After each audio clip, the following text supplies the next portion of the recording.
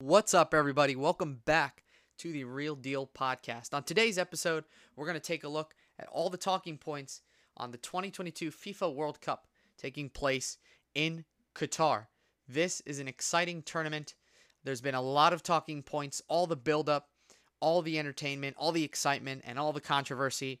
And you're going to get to hear my thoughts on everything that this tournament has offered, is offering, and is yet to offer. So sit back, relax, enjoy. And I'm going to be discussing all the build-up and news to this tournament. You're going to get to hear my predictions for what I thought was going to happen in this tournament before the tournament kicked off.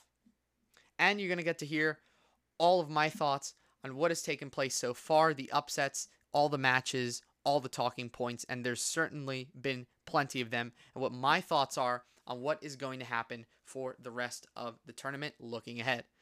So let's start by talking about all the build-up and news to this World Cup, which there's been so much to talk about even before the tournament kicked off.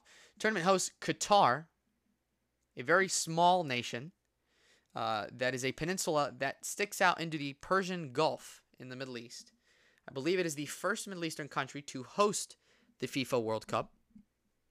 And there's been a lot of controversy over, was this the right choice to begin with? You take a look at the previous World Cup locations. 2010 in South Africa. Obviously 2006 in Germany. We can go ahead and include them. 2006 Germany. 2010 South Africa. 2014 was in Brazil. 2018 was in Russia. And this year in Qatar. Those are all the World Cups that have occurred in my lifetime. And up to this point, all of those nations, I'd say, were very successful World Cups. I wouldn't say Russia was phenomenal, but it was not a bad World Cup. Hosting the World Cup in Russia, they definitely have a lot of passion for that sport there. They have club teams such as Zenit and CSK Moscow, who are teams that are used to competing at a high level and have participated in European tournaments such as the UEFA Champions League throughout the past number of years. So those countries in which the previous World Cups have been hosted in, not really any debate or little debate in terms of was that the right country to go to? Or are these countries that can host a World Cup? Are there sufficient resources to host a World Cup there? Is there sufficient landmass? Do you have a passion for the sport in these countries? I think all of those are things that have to be mentioned and have to be talked about in choosing a World Cup venue. And then FIFA in 2010 decided to pull a rabbit out of the hat when they decided to vote on Qatar for hosting the 2022 FIFA World Cup. And that decision has come with a lot of backlash. A lot of people think, including myself, that this World Cup could have been hosted in many different countries that have a more realistic and just more efficient way, potentially, of hosting a World Cup, and certainly the passion for the game that a host country has for soccer. And let's just say soccer is not one of the first things that you think about when we're talking about Qatar. So a lot of controversy in that decision. But are there some upsides? Yeah, there's upsides and there's downsides. We're going to talk about those right now. So what are the upsides actually of this World Cup taking place in Qatar? What are they? What are the upsides? Well, first of all the stadiums are very close to each other. I mean, Qatar is a country that going north-south, south-north, or east-west, you can traverse that country in a very short amount of time. I mean, really, you can.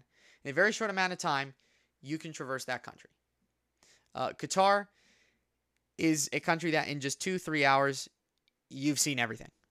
And its population center is all in Doha, which is its capital. Doha is the center of this World Cup, and that is where the vast majority of the population lives. Salvage a few exceptions, and cities like Al Khor, which is a host city that is north of Qatar, that is north of Doha in Qatar, that is on the Persian Gulf and has a decent population center. I mean, the rest of the country is just desert. So, in terms of the size of the country, that's a benefit. Players do not have to deal with long plane rides, deal with long bus rides, going from here to there everywhere. As all the stadiums, according to the WorldCupGuide.com, all of the stadiums are within a 55-kilometer radius. That is 35 miles. All the stadiums are within 35 miles of Doha, which is the capital of Qatar. And if we look at the actual number of stadiums, there's a total of 8 stadiums, and there's 3 host cities. Doha has the vast majority of the stadiums. 6 of the 8 stadiums, I believe. There's 8. I believe it's 8. I'm just counting here. 1, 2, 3, 4, 5, 6, 7, 8. Yeah. You have 8 stadiums in which this tournament is taking place in.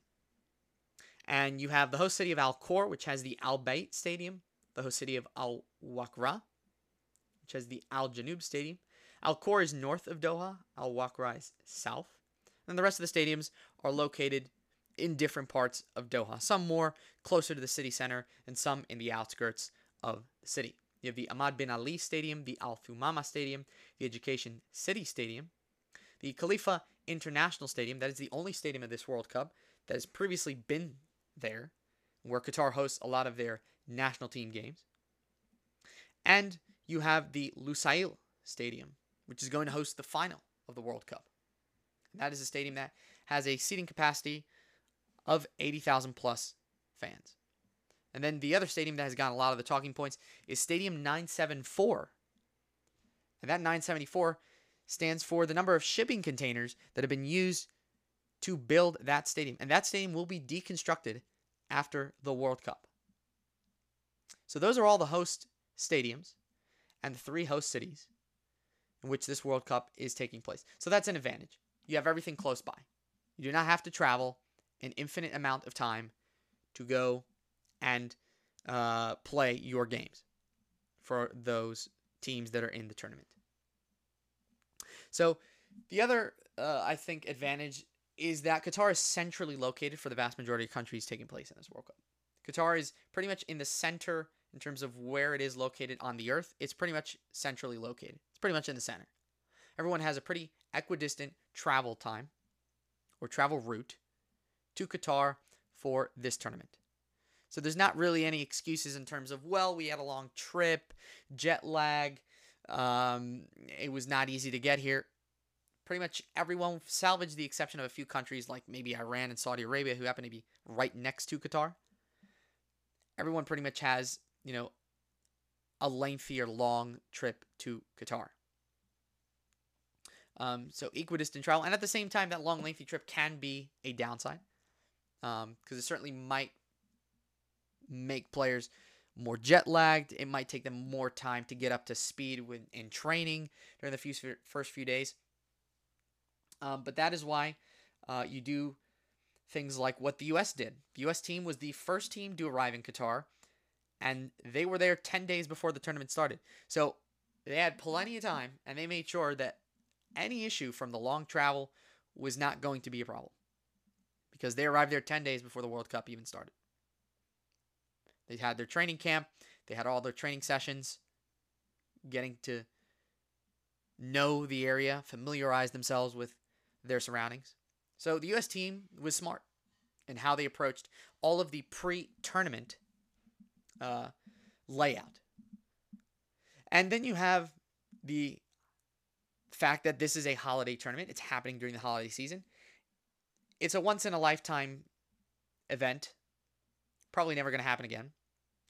But that does make it exciting that it is during the holiday season. Although, for a lot of young people like myself that are in college or in high school or in middle school, obviously the fact that it's during the holiday season means that it might be more difficult to gather with friends and watch the tournament and watch games all together just because of the fact that you have classes, you have responsibilities going on. So it does make it a bit more complicated to watch games. But certainly this past week, which has been the Thanksgiving break week, we've definitely been watching all of the entertaining games that have occurred so far. And then I'd say that the last upside, at least for FIFA, is the amount of revenue that they're going to get from this tournament. And let's be honest, this was really the main reason that they went to Qatar. I mean, the main reason that FIFA chose Qatar to host the World Cup was because of the amount of money that they were going to get from this tournament. Qatar pretty much bought this World Cup. They pretty much did.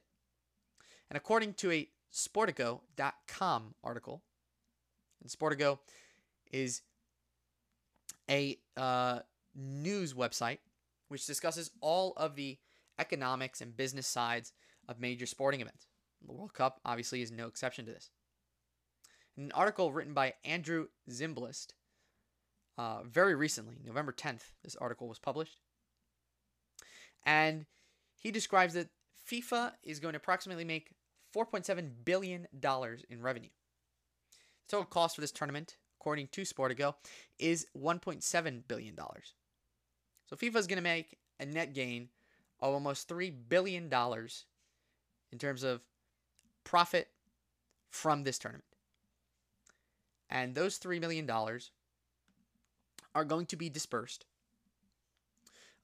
between its own operations. So 10% of that money is going to go to FIFA for its operations, and the rest of it is going to be distributed to the 200 plus national soccer associations across the globe to promote the sport's development.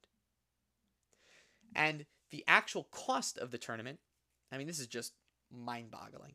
I mean, the numbers just speak for themselves. The cost that it takes for Qatar to host this World Cup is $40 billion more than its GDP. Qatar's GDP is approximately $180 billion. That is this year. That is updated. That is Qatar's current GDP for 2022. The cost of hosting the tournament is $220 billion. The cost of hosting the tournament alone is $40 billion more than the GDP of the entire nation of Qatar. I mean, it's the amount of money that these people have, where they're getting it from, and that they're using to host this tournament is just ridiculous. I mean, these are record-breaking numbers. I don't know what the numbers are for the World Cup in Russia, for what it was in Brazil, in South Africa, Germany. I guarantee you it was not $220 billion the cost of hosting the tournaments there. Now, granted, it's probably in the first place going to be higher because Qatar does not have, like in those countries, a bunch of soccer stadiums to host a World Cup. So they had to build them. It's going to cost a lot of money. But then you have other issues such as dealing with demand, the number of people that are going to be coming into the country, having to deal with all of the amenities, all of the fan fests, having to deal with the influx of people, certainly in terms of the airport. They redeveloped and revived the airport, expanding the metro area of Doha. These are all things in which money has been spent to upgrade and build for this tournament. So this $220 billion investment is also, for Qatar, a contribution into its long-term development. And according to Sportico, Qatar is hoping for long-term benefits from this World Cup, such as boosting tourism, foreign trade investment, and even, perhaps, Qatar may gain a more significant role in geopolitics. So these are all things that we have yet to see and what the aftermath effects of this tournament are going to be.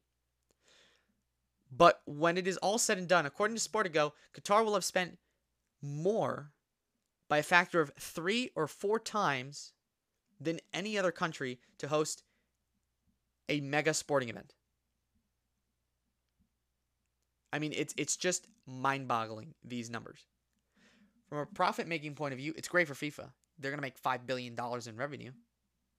So I mean, I can see why they're going there. Yeah, that's great.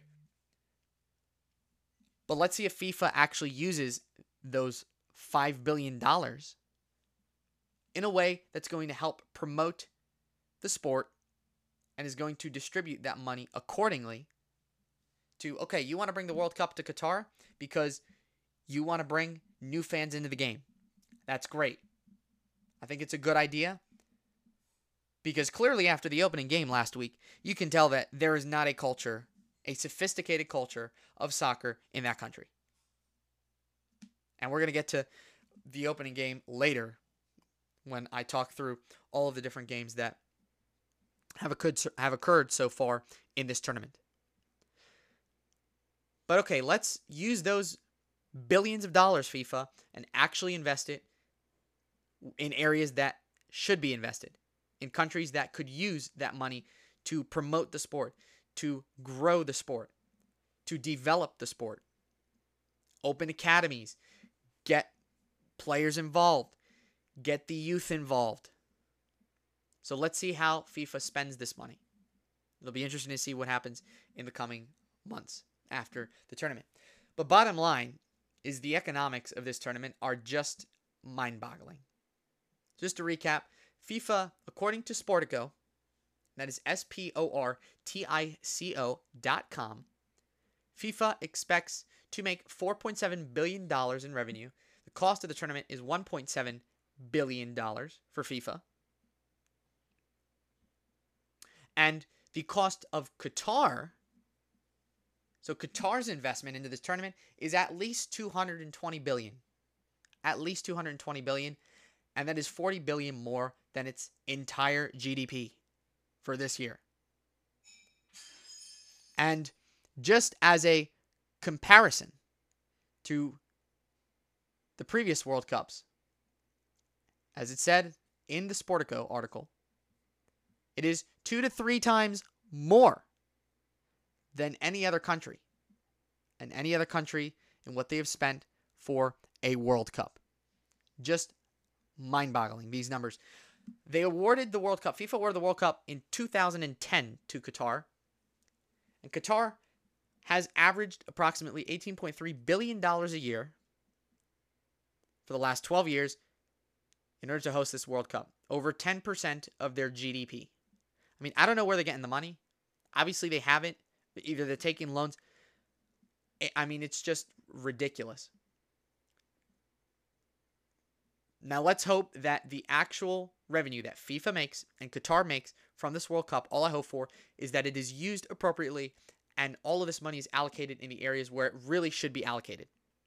And not just wasted on political agendas and things that have nothing to do with soccer. Let's actually use the money.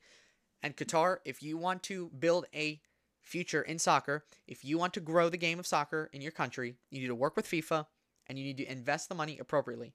Make your country into a new, modern footballing nation that has also better conditions for its citizens, especially for migrant workers. And we're going to get into that in just a second because that's one of the other big talking points about this tournament. And let's hope that FIFA uses that money to grow the game appropriately in nations where there genuinely needs to be upgrades. There needs to be investment in the sport. And that is why the World Cup is a global event. So I get the idea of trying to host it there. We're going to see what happens.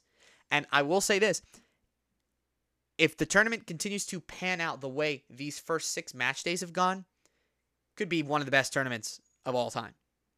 I mean, we've already had some massive storylines, massive upsets, and we've had some games where the scorelines have just been outrageous. So there's definitely been entertaining. There's been entertainment. It's an entertaining tournament. It's very exciting.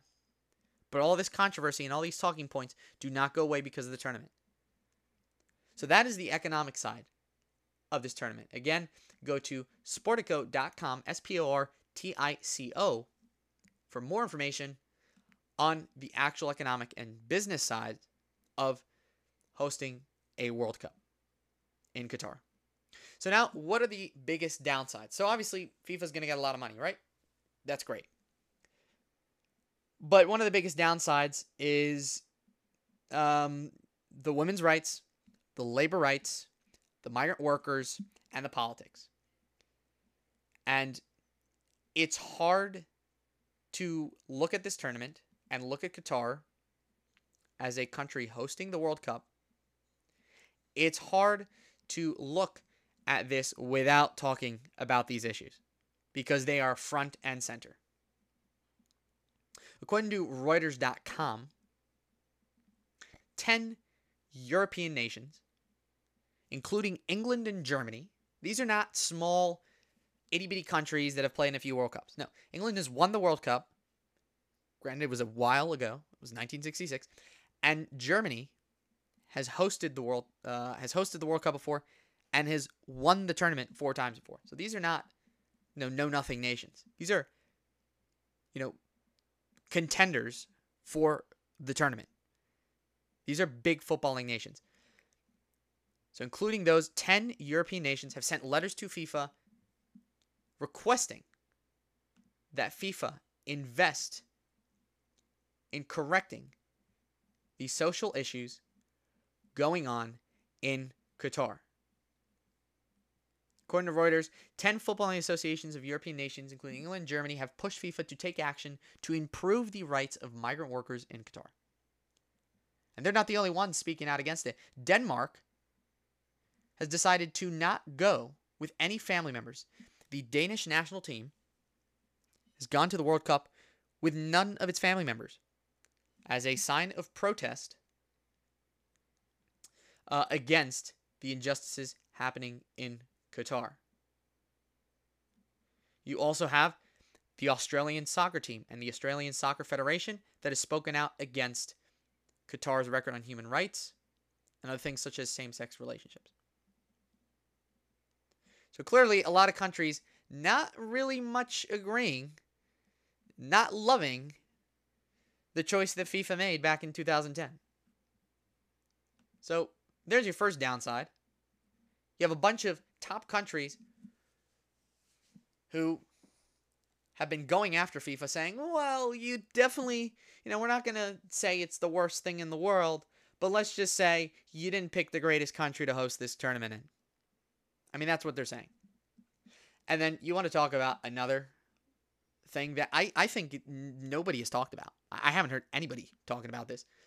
But, I mean, just the fact that FIFA actually thought they could host a tournament in Qatar in the summer. According to Reuters, FIFA awarded the tournament to the Middle Eastern country in 2010 with the understanding it would be held during the summer. Hello. Do you not know the average temperature in Qatar in the summer? According to Reuters, temperatures exceed 40 degrees Celsius.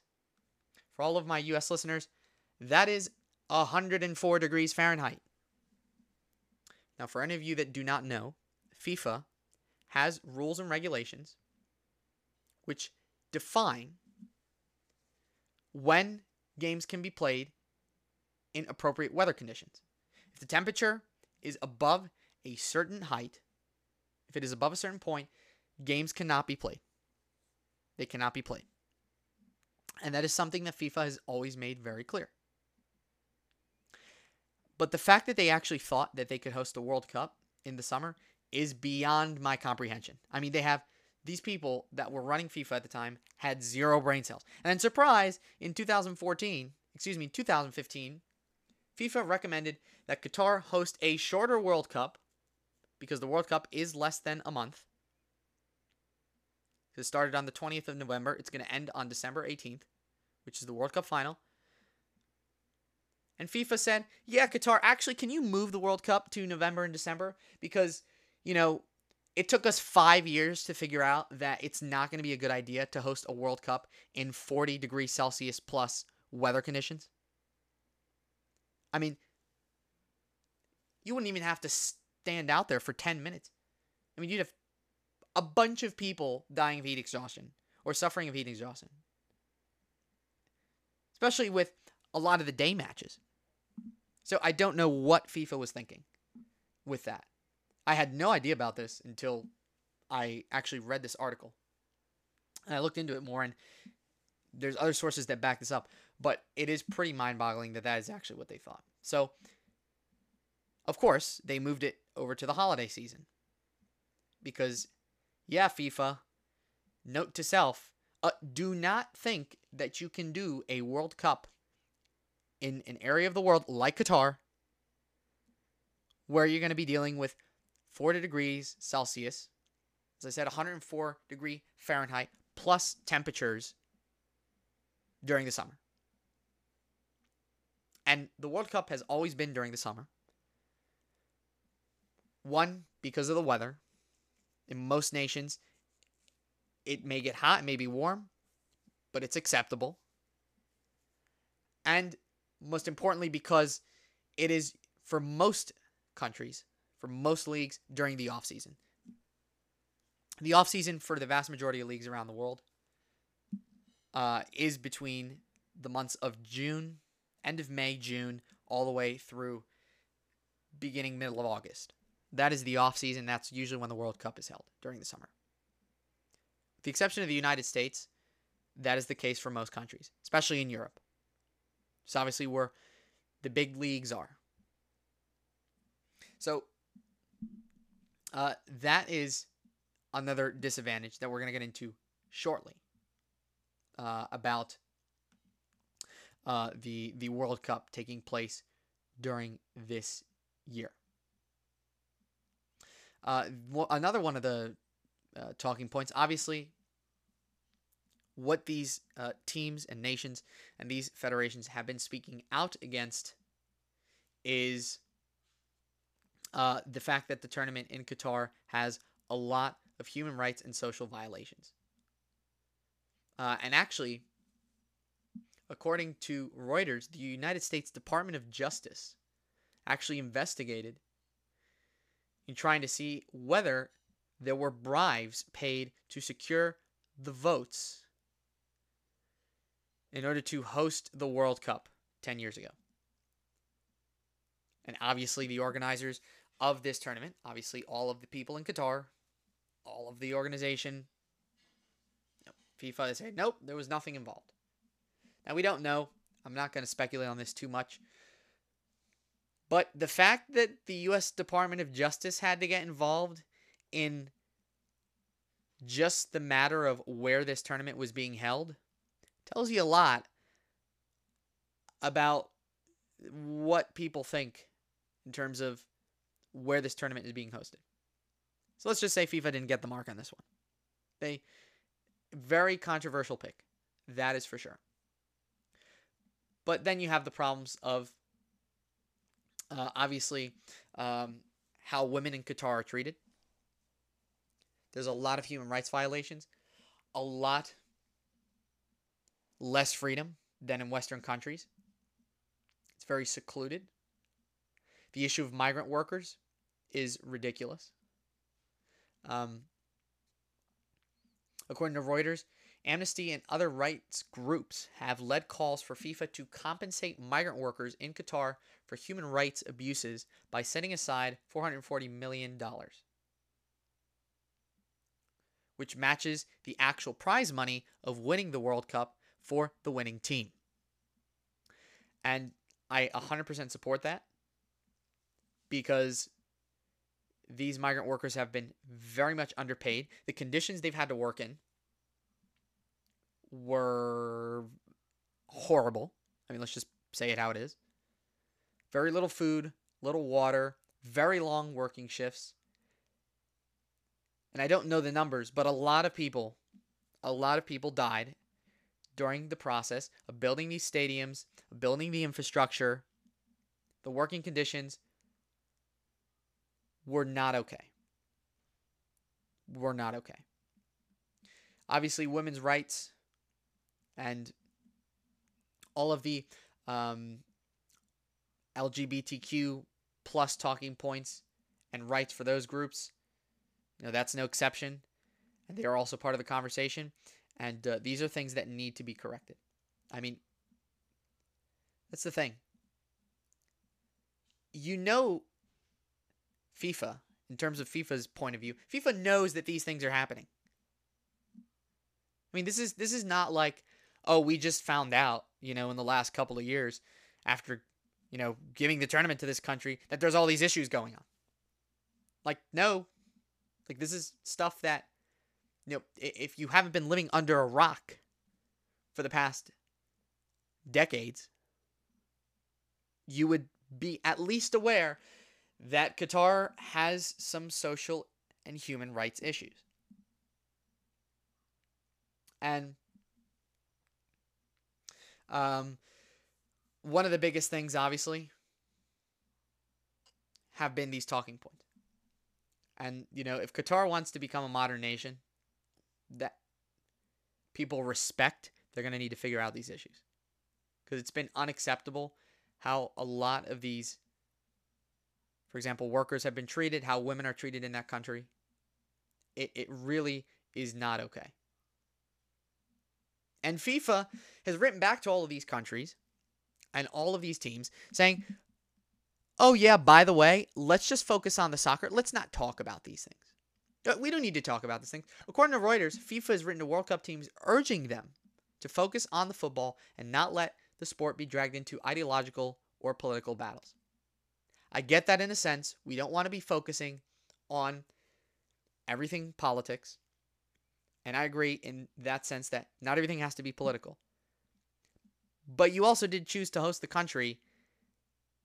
You also did choose to host the World Cup in a country, FIFA, where these are problems that we cannot simply ignore. You can't ignore them. And I give credit to the teams and federations that have spoken out against these injustices. Because clearly, these are things that need to be fixed in that country. It's not acceptable. It really is not acceptable. So those have been a lot of the big talking points about this World Cup and how people are being treated in that country. Let's just say it's not great. Now let's see, maybe after this World Cup, maybe some things will change. And let's hope, all we can hope for is that this World Cup makes Qatar a better country, gives Qatar, based on the money they're going to get, because they're going to get a lot of money from it. They're going to get billions of dollars in revenue, not just FIFA, but Qatar is. And let's hope that they use that money correctly. And they can start allowing more freedom for people in that country and provide better opportunity. So this World Cup can be a positive thing for Qatar, but it depends on what they do after, what the after effects are, and make this certain. I mean, the one thing that's certain is Qatar's reputation is on the line here. If the tournament's a great tournament, it's going to help it. If it's not a great tournament, it's not going to help it. And it seems so far that, it must be said, a lot, if not most of the investments have been paying off.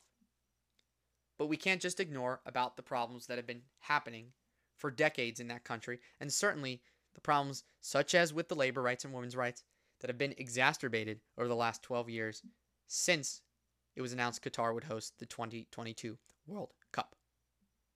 Another one of the downsides that I think a lot of people haven't been talking about is it's a huge risk to take the World Cup and try to implement it in such a small country.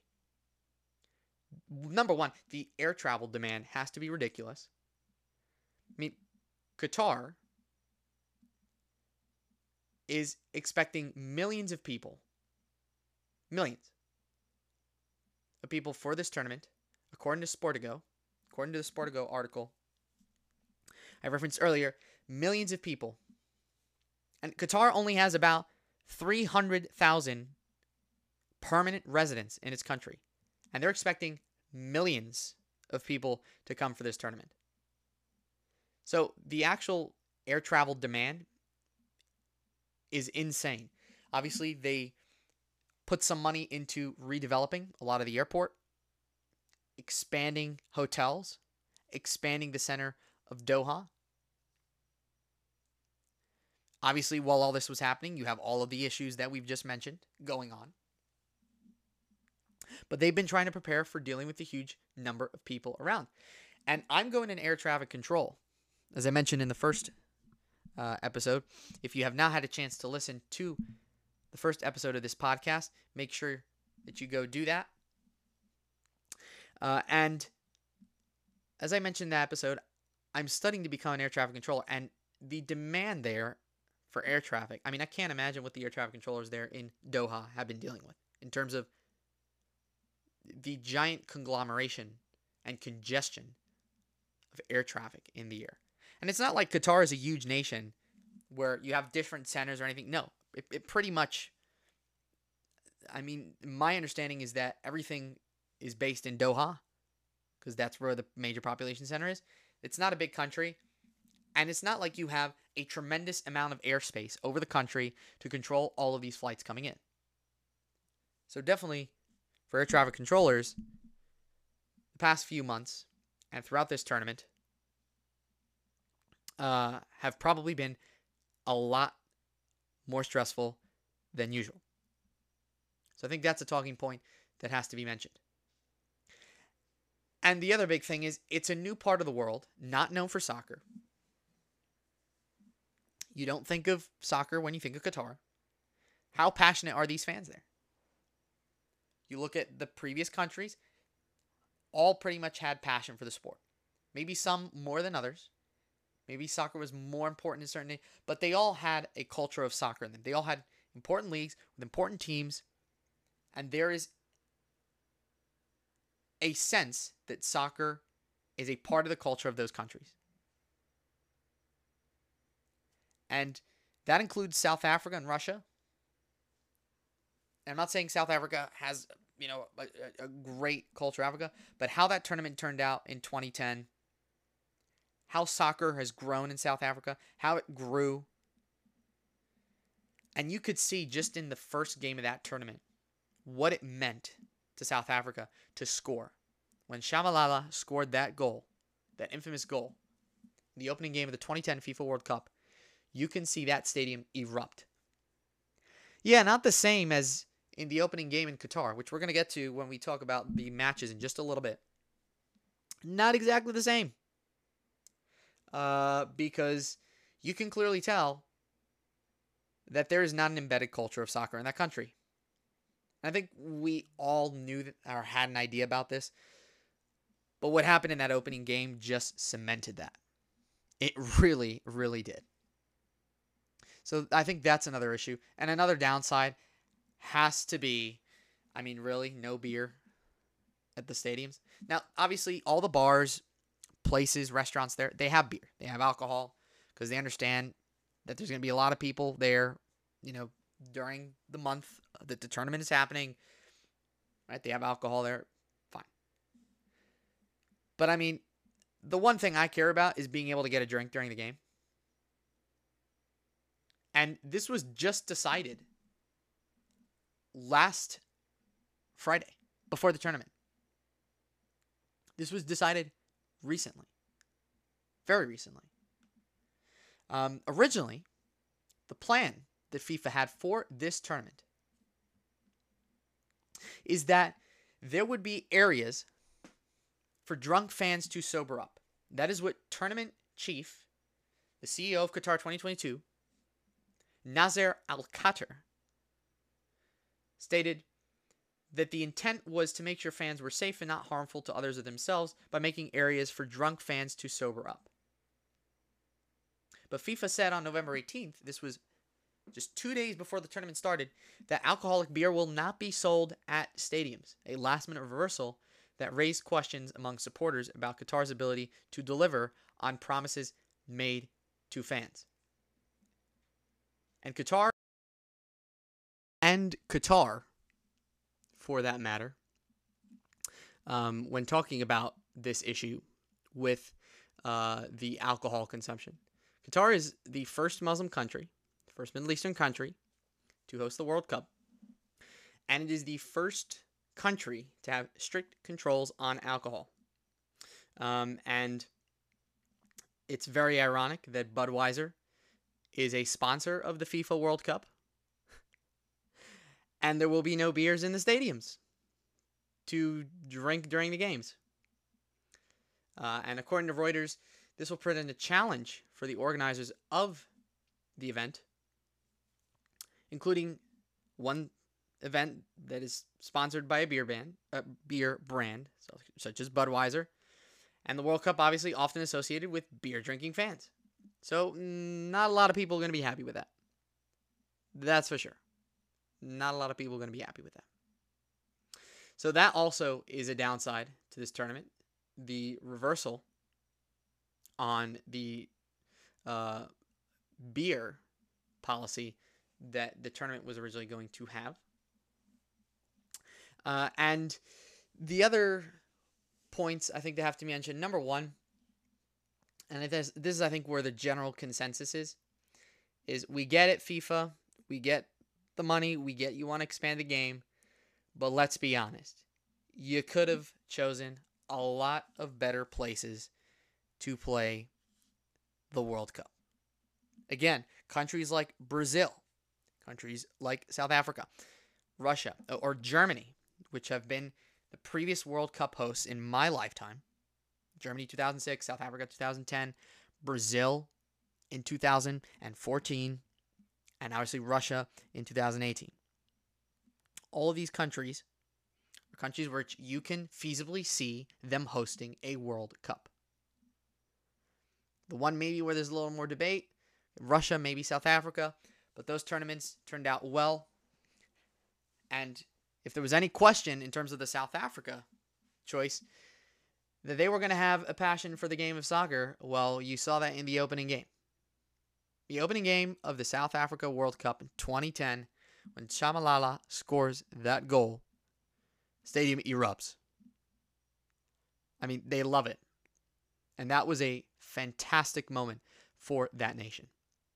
And that event, the World Cup, there's an example of how a World Cup truly helped a nation. It really impacted that nation in such a positive way. It really did. And obviously, it was a great World Cup because Spain won it. And so I'm very happy about that. I have a soft spot for that place. So I'd love to have another World Cup in South Africa. Because clearly, Spain has some pretty good luck down in that part of the world. But anyhow, obviously those countries, great World Cups. And Qatar, yeah. Again, the biggest problem, obviously, you have all of these issues going on with workers' rights, with women's rights, all of these things. The money, the how maltreatment of workers and citizens have been treated, the maltreatment in that country. Obviously, the lack of a passion for the sport, a true passion for the sport in those countries. And I mean, just take a look at the opening game. Compare it to South Africa. Yeah, in Qatar, the opening game was an absolute bust. It was an absolute bust. I mean, it really, really was. It was a bust. It really was a bust. And when you have that happen in the first World Cup game of the tournament, which you've spent billions of dollars to host, and you've been waiting for 12 years to host this tournament. For 12 years. It's not a good look. It really is not a good look. And remember what I said earlier on this episode, that the reputation of Qatar is on the line in every possible way with this tournament. And for the opening game of the tournament to have almost all of its fans leave the game, the vast majority of them, the locals, and have just 30% of the stadium for the second half is just embarrassing. It was an embarrassment for the nation of Qatar. It was embarrassment to the team. It was embarrassment to FIFA. That the overwhelming majority of fans left that place at halftime or at the beginning of the second half, and by the time the rest of the game played out, you were almost playing in an empty stadium. I mean, that is just, for an opening game of the FIFA World Cup, that is unheard of. And there is a problem with that. I think there truly is a problem with that. And FIFA President Infantino,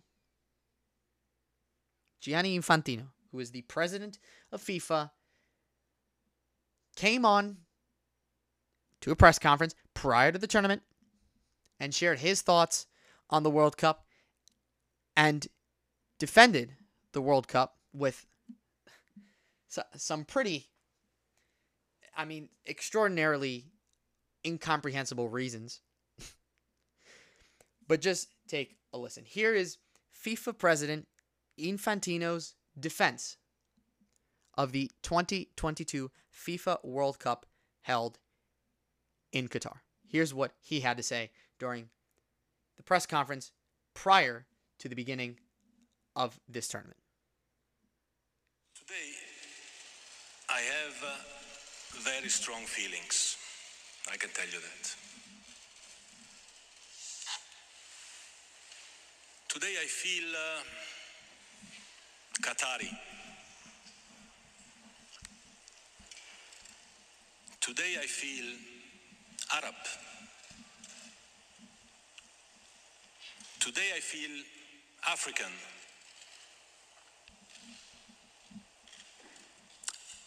Today I feel gay.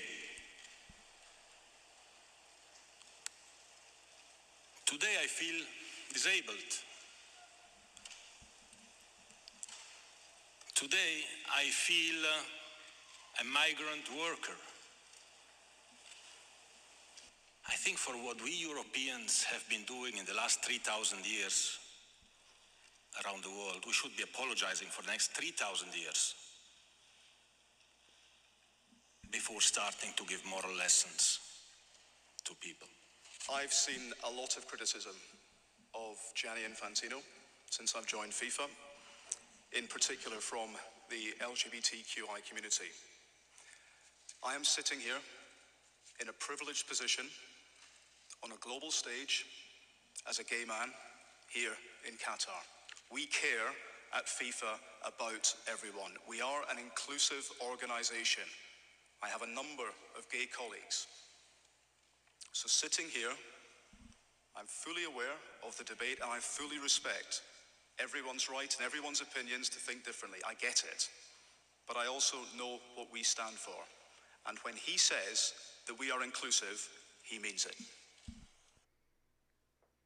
So there is FIFA President Gianni Infantino's thoughts on the World Cup being hosted in Qatar. And the speaker after that, the one that comments after Infantino on the issue of the gay rights matters and all these countries and organizations speaking out, that is Brian Swanson, and he is the FIFA Director of Media Relations of this tournament, of the organization. And, well, Mr. Infantino, I would just like to say that if you felt all of these things, you would not have picked Qatar to host the damn World Cup.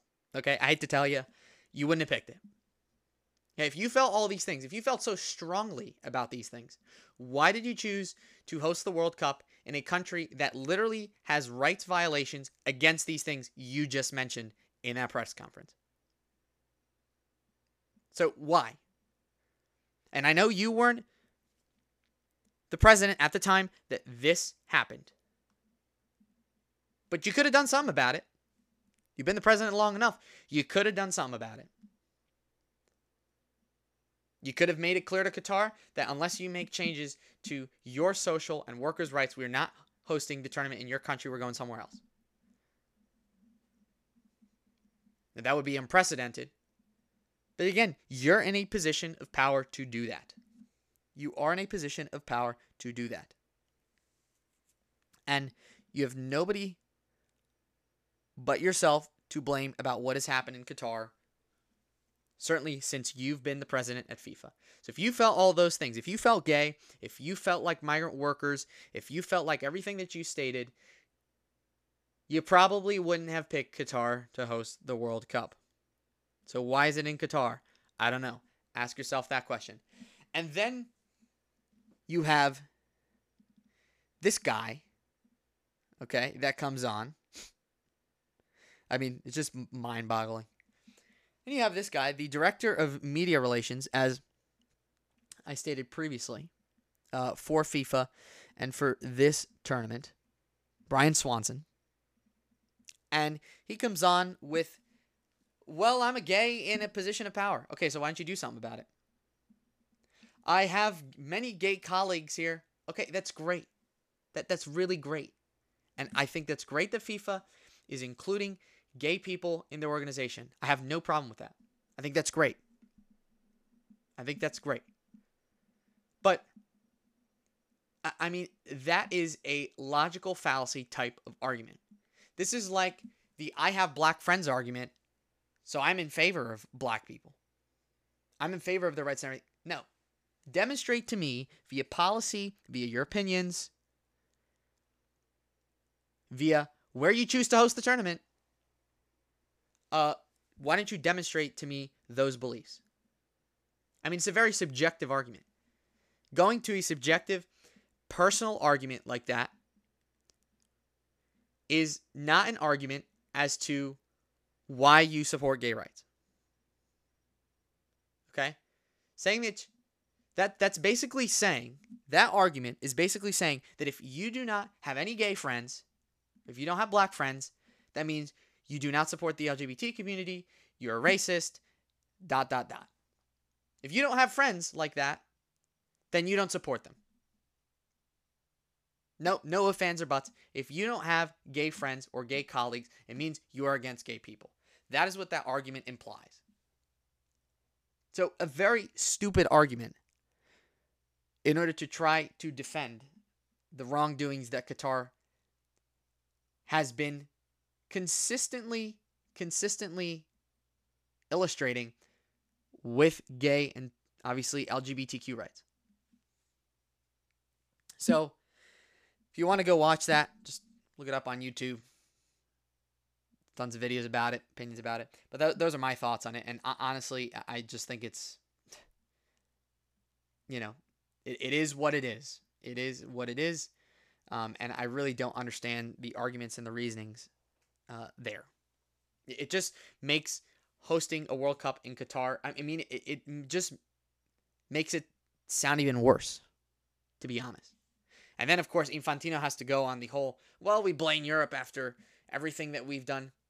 I'd like to inform you, Senor Infantino, that you wouldn't be the president of FIFA if Europe didn't exist. Because guess who invented soccer or football, however you want to call it? Guess who invented it? It was in Europe. So that's like biting the hand that feeds you. The reason it exists is because of Europe. The reason you are FIFA president is because of Europe. The reason that you are in a position of power in an organization that runs the footballing universe on this planet is because of Europe. Because that's where it was invented. Those are where the big leagues are. That is where the most money is spent.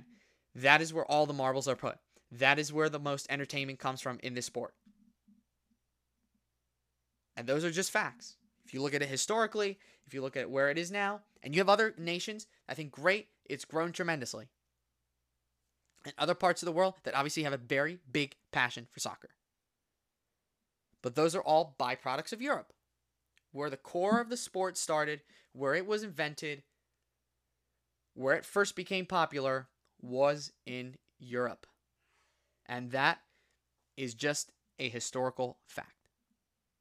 So, to blame Europe, I mean, it's after the 3,000 years we've been at. Okay, yeah. Not like the rest of the world didn't commit atrocities. It was just Europe. It was just Europe, guys. Everyone else was, blue skies, rainbows, and angels. Everyone else was, really great. You definitely didn't have atrocities being committed by the Aztecs and the Incas, who would rip the hearts out of their own people and display them before the sun gods and the pyramids. You didn't have atrocities like that. I mean, really. Really? I mean, let's talk about Qatar. Let's talk about why it's in Qatar. Let's talk about what your plans are with Qatar, etc. I don't need a history lesson from some liberal, you know, so-called expert on the history of the world. I can see and learn the history of the world and read books. I don't need you to tell me what history is. Thank you very much. Why don't you do your job as FIFA president and focus on that? I mean, really. It's just, I don't get it. I don't get it. So, there's that. And then you have former FIFA president Sepp Blatter, who was the FIFA president at the time that Qatar was given the World Cup in 2010. And he came out a few weeks before the tournament and openly said that it was a mistake. That's what he said. And he admitted that very openly.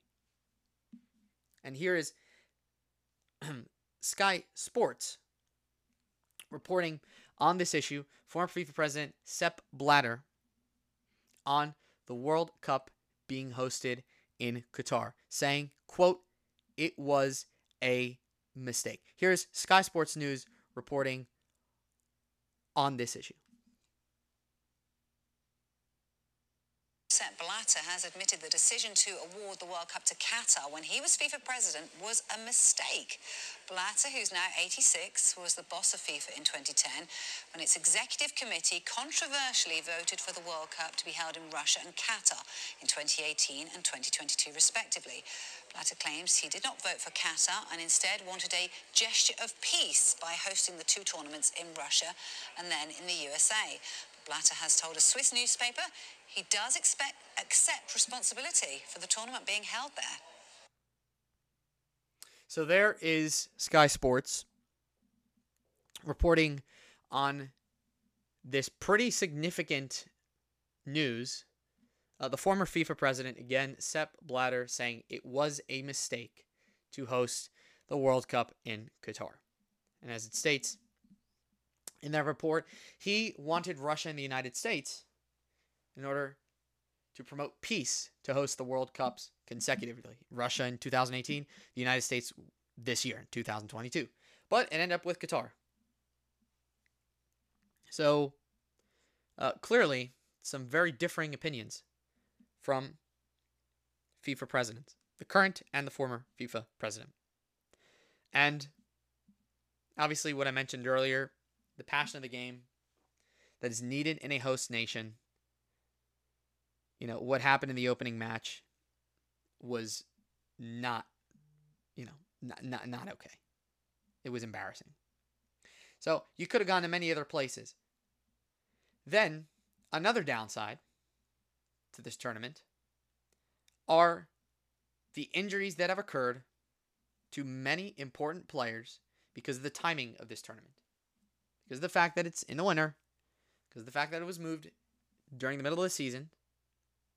Number one, the top leagues have to stop playing for an extended period of time during the middle of the season in a very unusual schedule for players. Players are not used to this. They're not. They're not used to this, and you can see the effects that it has in terms of injuries. Usually injuries that are during the season, fine. During the season, does not affect you for the World Cup. But in terms of injuries now, it can take you out of the World Cup. When the World Cup's in the summer, you ain't got to worry about that. Most of the time, if you're injured during the season, you're injured for some portion of the season. But most players get to the World Cup during the summer in pretty good form. But now you have a bunch of injuries. Big players. Karim Benzema, the Ballon d'Or winner. Sadio Mane, Paul Pogba, and N'Golo Kante. José Luis Gaya, Heung-min Son. These are all players that have come into the World Cup injured, many of them completely missing the tournament. Completely missing the tournament. And so, it's unfortunate for a lot of these players that have spent a lot of their time preparing physically, mentally, training to be in the World Cup, to play in the World Cup, especially for somebody like Karim Benzema, who hasn't been playing with France until recently because of his phenomenal form. Hence, he won the Ballon d'Or just last month. And for players like him, it's a big disappointment to miss out on the World Cup because of an injury, which probably, if the World Cup was in the summer, again, we wouldn't be having these storylines. So the timing for players and the leagues is off. It's not great. Not great. So those are all the different talking points coming into the tournament.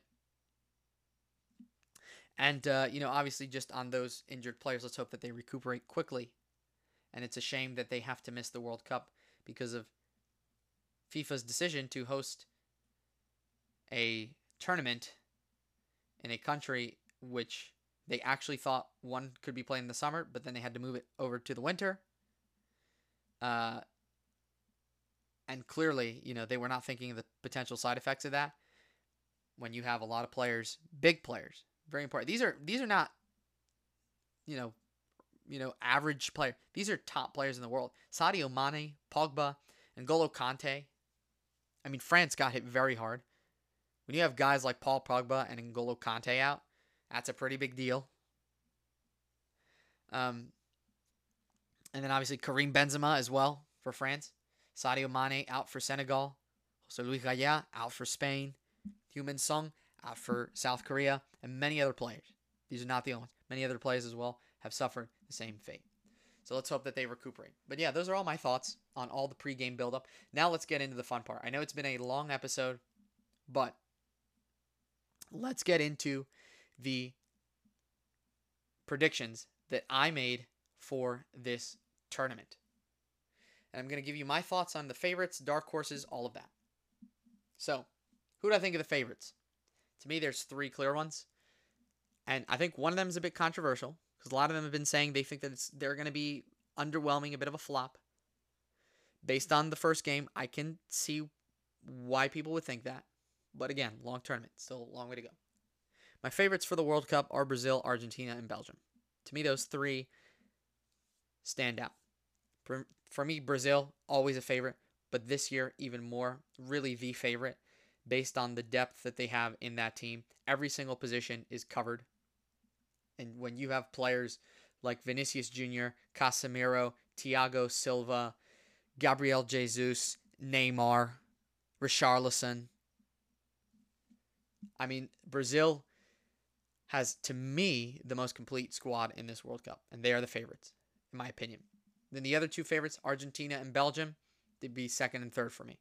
Argentina, coming into the World Cup, 36 games unbeaten. They won the Copa America last year, beating Brazil. It's important to note, they beat Brazil to win the Copa America, which is the major continental trophy for South America. And then my third would be Belgium. The quality of players they have on that team. Lukaku, who hopefully can play in the World Cup very soon. Hopefully he's not out too long. I don't know how long he's out for. But then you also have players like Kevin De Bruyne. And you have also Yannick Carrasco, who's been one of the bright stars, one of the few bright shining stars for Atletico Madrid this season in Spain, in La Liga. And of course, Thibaut Courtois, who for me is the best goalkeeper in the world, not just because he plays for Real Madrid, but because he's proven that. And most people agree with that. Hence, he won the best goalkeeper award. He won the Yashin Trophy at the Ballon d'Or Awards for being the world's best goalkeeper. So, strong arguments for Belgium as well. Dark horses, for me, I'd say there's four of them, four pretty strong ones. And I know people are like, France is not one of your favorites? Well, for me, France is a dark horse. They have a good team. You could say they have a great team. But do they have the team that they had 4 years ago that went on to win the World Cup? That is debatable. And when there's doubt, I don't think you can put them as favorites. Especially, and I think the biggest reason for this is the fact that France has a lot of big injuries coming into this tournament. Not having Karim Benzema is a big deal. And many other players like Kante and Pogba Now having Christopher Nkunku, that's a big deal. The RB Leipzig striker, he is also a big miss for France. But obviously, I think they have enough quality on the pitch to, again, defend their World Cup pretty well and make a deep run. They should get out of their group. They really should. They should. They should have enough to get out of their group. I don't think the curse is going to happen again. Based on what I've seen so far this tournament, what France did when they played Australia, where they won 4-1. And coming into the tournament, I didn't think that the curse was going to happen. And right now, it seems like that is the correct statement. Other dark horses. Portugal, they have Ronaldo, Bernardo Silva. They have players like Joao Felix, who's been fantastic whenever he plays. He hasn't played much for Atletico Madrid because Diego Simeone there does not, for some reason, see a reason to play him. But he's been great. Had another great game the other day for Portugal in the first game. Rafael Leao. You have experience in guys like Pepe defending. So I think Portugal have a very solid team. Fernando Santos, a very solid coach. Portugal won the Nations League, won the Euros. And then I would say Spain. I think they're a good dark horse pick as well. Great young talent. Great ability to hold the ball. You have guys like Pedri. You have guys like Gavi. Obviously, the experience in there with Sergio Busquets. Now, I wish that there was more of that. I wish Ramos was playing. I wish Sergio Canales was playing. For me, Borja Iglesias, who's been having a terrific season for Real Betis in La Liga, was playing. But again, these are decisions the managers make, not me. And, I understand and I certainly agree that Spain's squad could be better. And I think that there were other options that Luis Enrique should have picked. But Spain, definitely, a good team. And after their solid performance in the Euros last year, I'm hoping that we can make a deep run, if not win it. They had a very good performance in the Euros last year. I think shocked a lot of people. But I think that they have some things going for them. Even though form entering the World Cup has not been great. Same with France, has not been great. But again, you have quality players. You have players that can make a difference. We'll see what happens. And then I think the Dutch. And the Netherlands missed out on the last World Cup. They missed out on their last World Cup. They did not qualify for Russia in 2018. But they are back with a bang. They made the tournament. And they're a pretty solid team. Van Gaal has gotten a good core of players. You got guys like Memphis Depay, Virgil van Dijk in the middle of the park. Players like Frankie de Jong, who's one of the rising young stars of the game for Barcelona and for the Dutch. So I think the Dutch can certainly surprise a few people. I don't know if they're going to win it, but I think the Dutch are a team to watch out for. Now, what are my predictions for this tournament? Who do I actually think could win, is going to win? What did I predict? So this is my bracket that I'm sharing with you for my pre-tournament prediction. So in Group A, and this is, I filled out the bracket obviously just a few days before the tournament, before they closed. In Group A, I have the Netherlands and Senegal going through first and second, Qatar third, and Ecuador fourth. Netherlands first, Senegal going through second. They won the African Cup of Nations, which is the continental trophy there, the major continental trophy there. I think they have a very good team, even though they're missing Mane.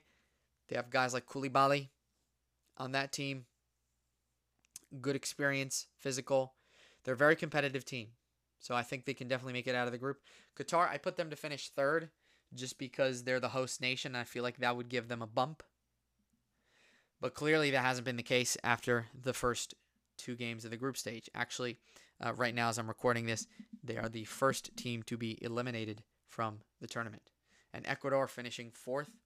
I know Eder Valencia has been the storyline for them this World Cup so far. They've been doing well. He's been playing great. He's gotten all their goals. I just didn't think that they'd have a strong enough unit to really compete team-wise with everyone else. But clearly, they're putting up a fight, and we'll get into that in just a few minutes. Group B, I have England finishing first, the USA going through in second place, and Wales and Iran finishing third and fourth. I think that England have the quality players and a strong enough team to finish first, though they haven't been coming into the tournament in great form. They have not been coming in great form. They were awful in the UEFA Nations League. Hungary beating England 4-0.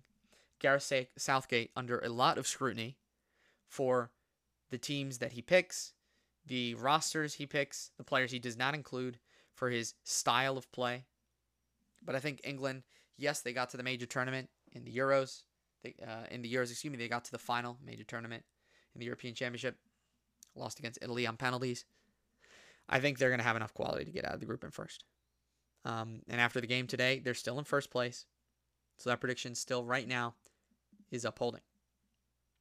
And then the U.S., a young squad.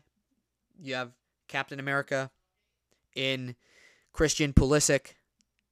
And you have other players such as Weston McKennie, DeAndre Yedlin, Walker Zimmerman. These are all very important players, good players that are part of the backbone of this team. And, you know, a lot of people, and I said it previously before the tournament, these are guys that are going to need to step up and perform if the U.S. is going to do good in this World Cup. Pulisic was not great in the first game, was great today. So, again, that's good news for the U.S. I have the U.S. finishing second, and then Wales and Iran finishing third and fourth in that group. In Group C, Argentina, for obvious reasons. They have Messi, Messi's last World Cup. The storylines behind that. Argentina, one of the favorites to win the tournament, not the favorites, along with Brazil.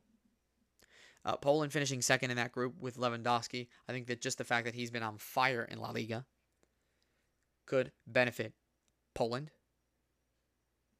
Mexico finishing third, Saudi Arabia finishing fourth. In Group D, Denmark upsetting the apple cart and finishing first. That is what I predicted. I thought France would have enough to get through the group, but the form that they've been in, the fact that they've been lacking quality, the fact that they have a lot of injured players, I feel like could ultimately affect the outcome of this group. And Denmark, underrated side, a very good team. They're well coached. They're a very cohesive unit. And they beat France in the Nations League. Let's remember that. They beat France in the Nations League. So, I think Denmark and France go through in Group D. Australia finishing third. Tunisia finishing fourth. Group E. Yes, I'm a Spanish native. Fan of Spain. Always root for Spain. But I did predict Germany to go through first in this group. And that was because I thought Germany, one, had more experience on their team. With guys like Thomas Müller, Tony Rudiger, Manuel Neuer, Mario Götze. They had good young talent. And they had, for me, at least before the tournament, I thought that Germany had more firepower. Spain's biggest problem has been the lack of scoring ability coming into the World Cup. You look at Spain's previous results, very close, not a lot of goals. And Spain doesn't really have a pure number 9. And I think there's a bit of inexperience. And so that's why I thought that Germany would finish first and Spain would go through as second place finishers in Group E. Japan finishing third because they do have a decent team. And Costa Rica, I mean, the result the other day against Spain confirmed it. But coming into this tournament, this was not the Costa Rica of years ago that shocked the world in Brazil when they finished first in a group that had Uruguay, Italy, and England in it. This is not that Costa Rica. So Germany and Spain go through in Group E. Group F, I have Belgium and Croatia going through first and second. Belgium, to me, one of the favorites. I don't know why a lot of people think they're going to be underwhelming. Yes, their first game was not great, but I think they have quality players. They finished third in the last World Cup. I don't see why they can't do it again. Croatia finishing second. They're an aging team, but they should have the quality to go through. Guys like Luka Modric, who have been there and captaining this team for a long time. Tadic as well. I believe Tadic plays for Croatia. I'll just go ahead and look up their roster. I want to make sure I don't incorrectly state which players are on which team. But I think that Croatia has good enough quality. Again, let's remember they were the World Cup finalists, the beaten World Cup finalists, second place in Russia, the 2018 World Cup in Russia. And so I think that they have good enough team to make it through this group. Morocco finishing third, Canada finishing fourth. I'm sorry, Canada. I just don't see how you get through. I didn't. Now, based on their performance the other day, which we'll talk about, they could get through. It looks like they're going to put up a fight. So we'll see what happens. The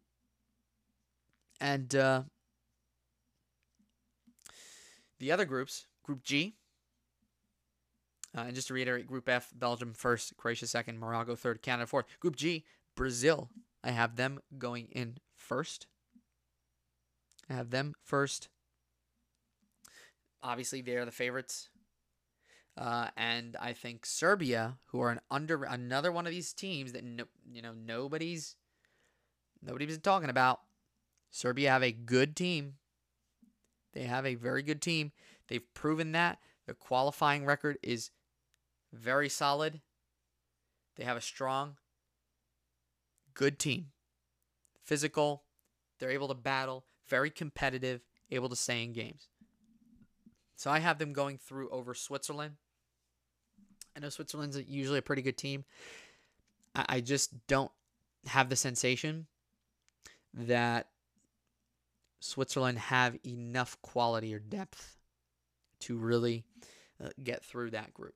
So Brazil first, Serbia second, Switzerland third, and Cameroon, the African nation. I'm sorry, Cameroon, but you're finishing in fourth.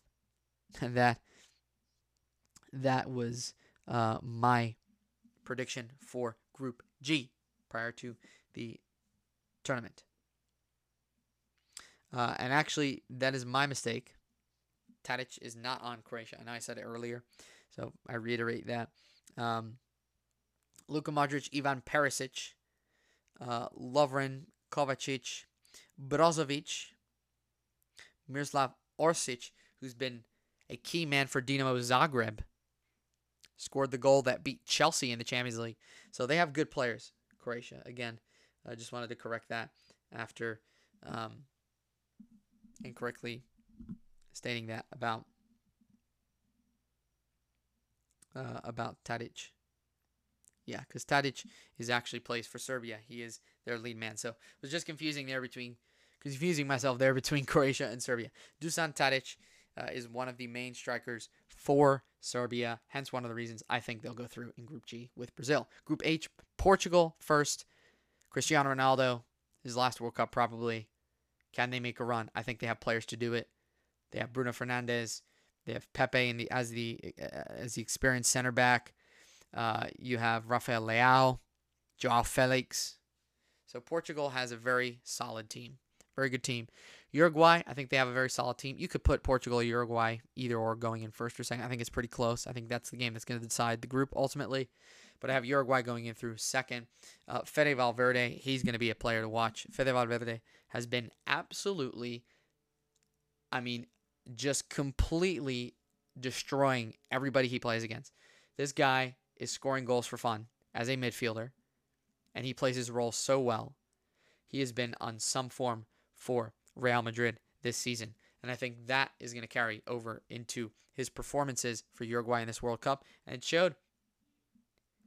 I think he had a great game in that first game. I'm not going to say it was his best game ever, but I think he had a very solid game in that first game for Uruguay.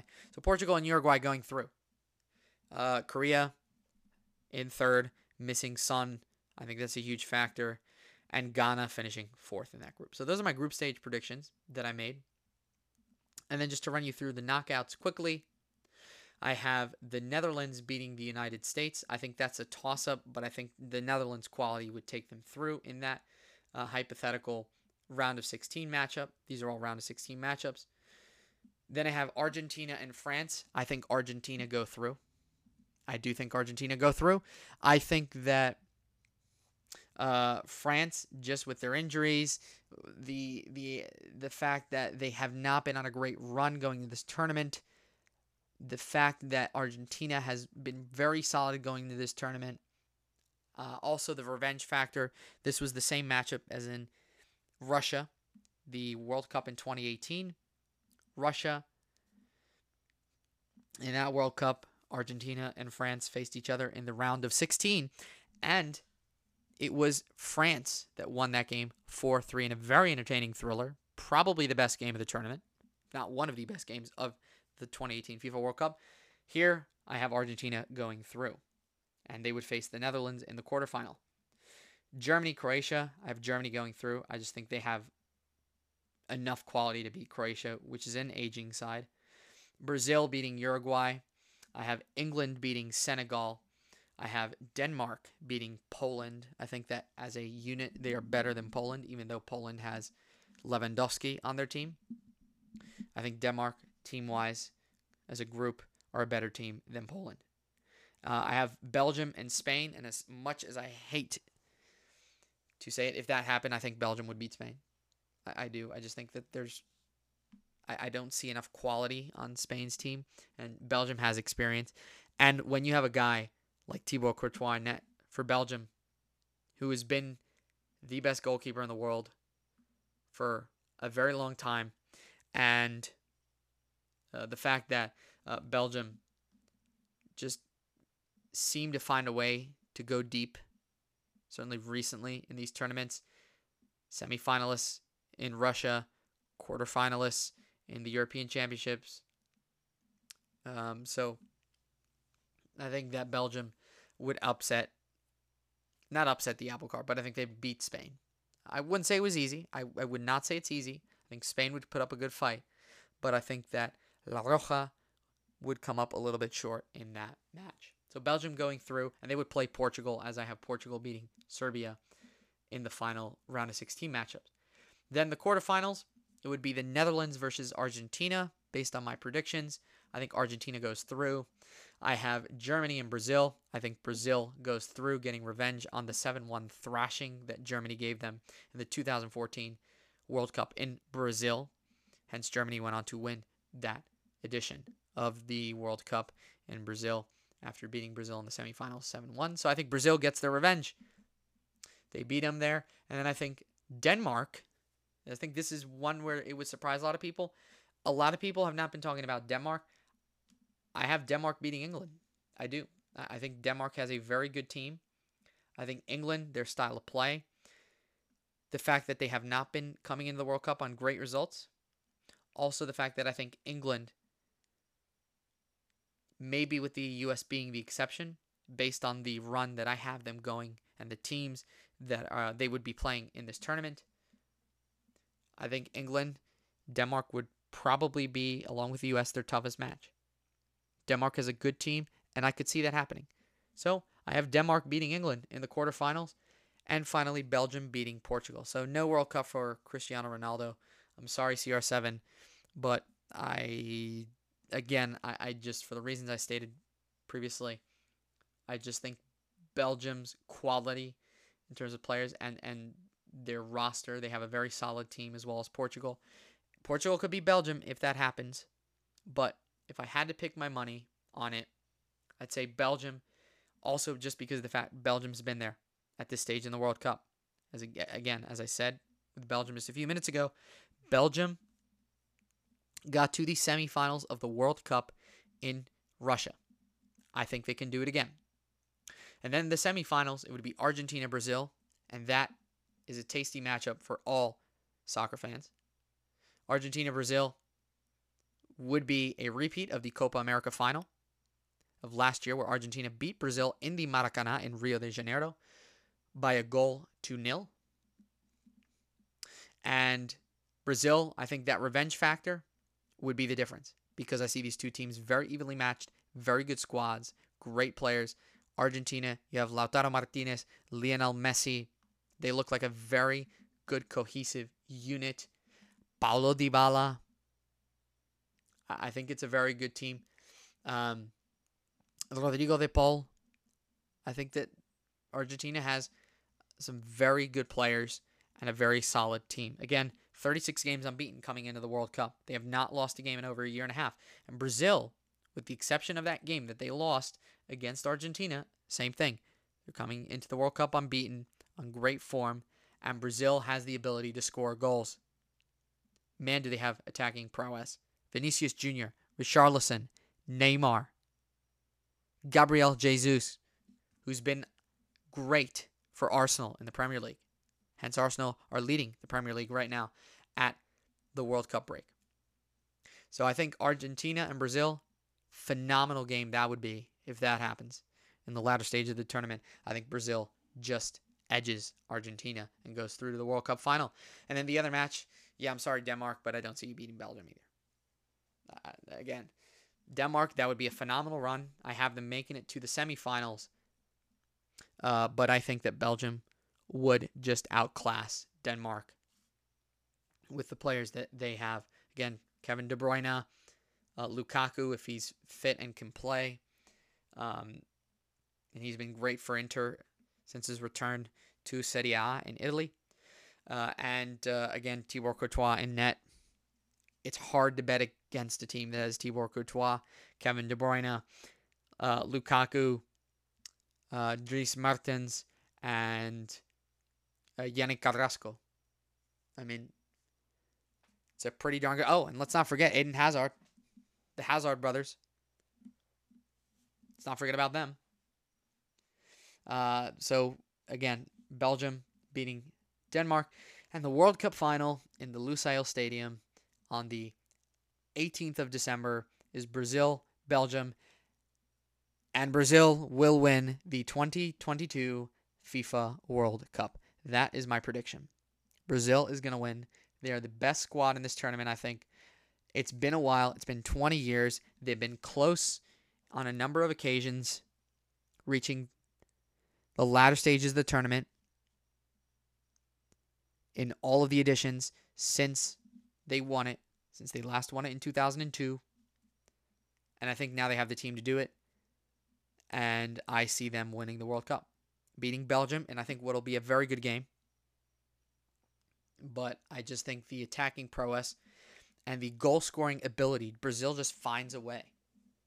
I think that will take them over the edge, and they will win the 2022 FIFA World Cup. So those are my World Cup predictions. Those are my predictions prior to the tournament.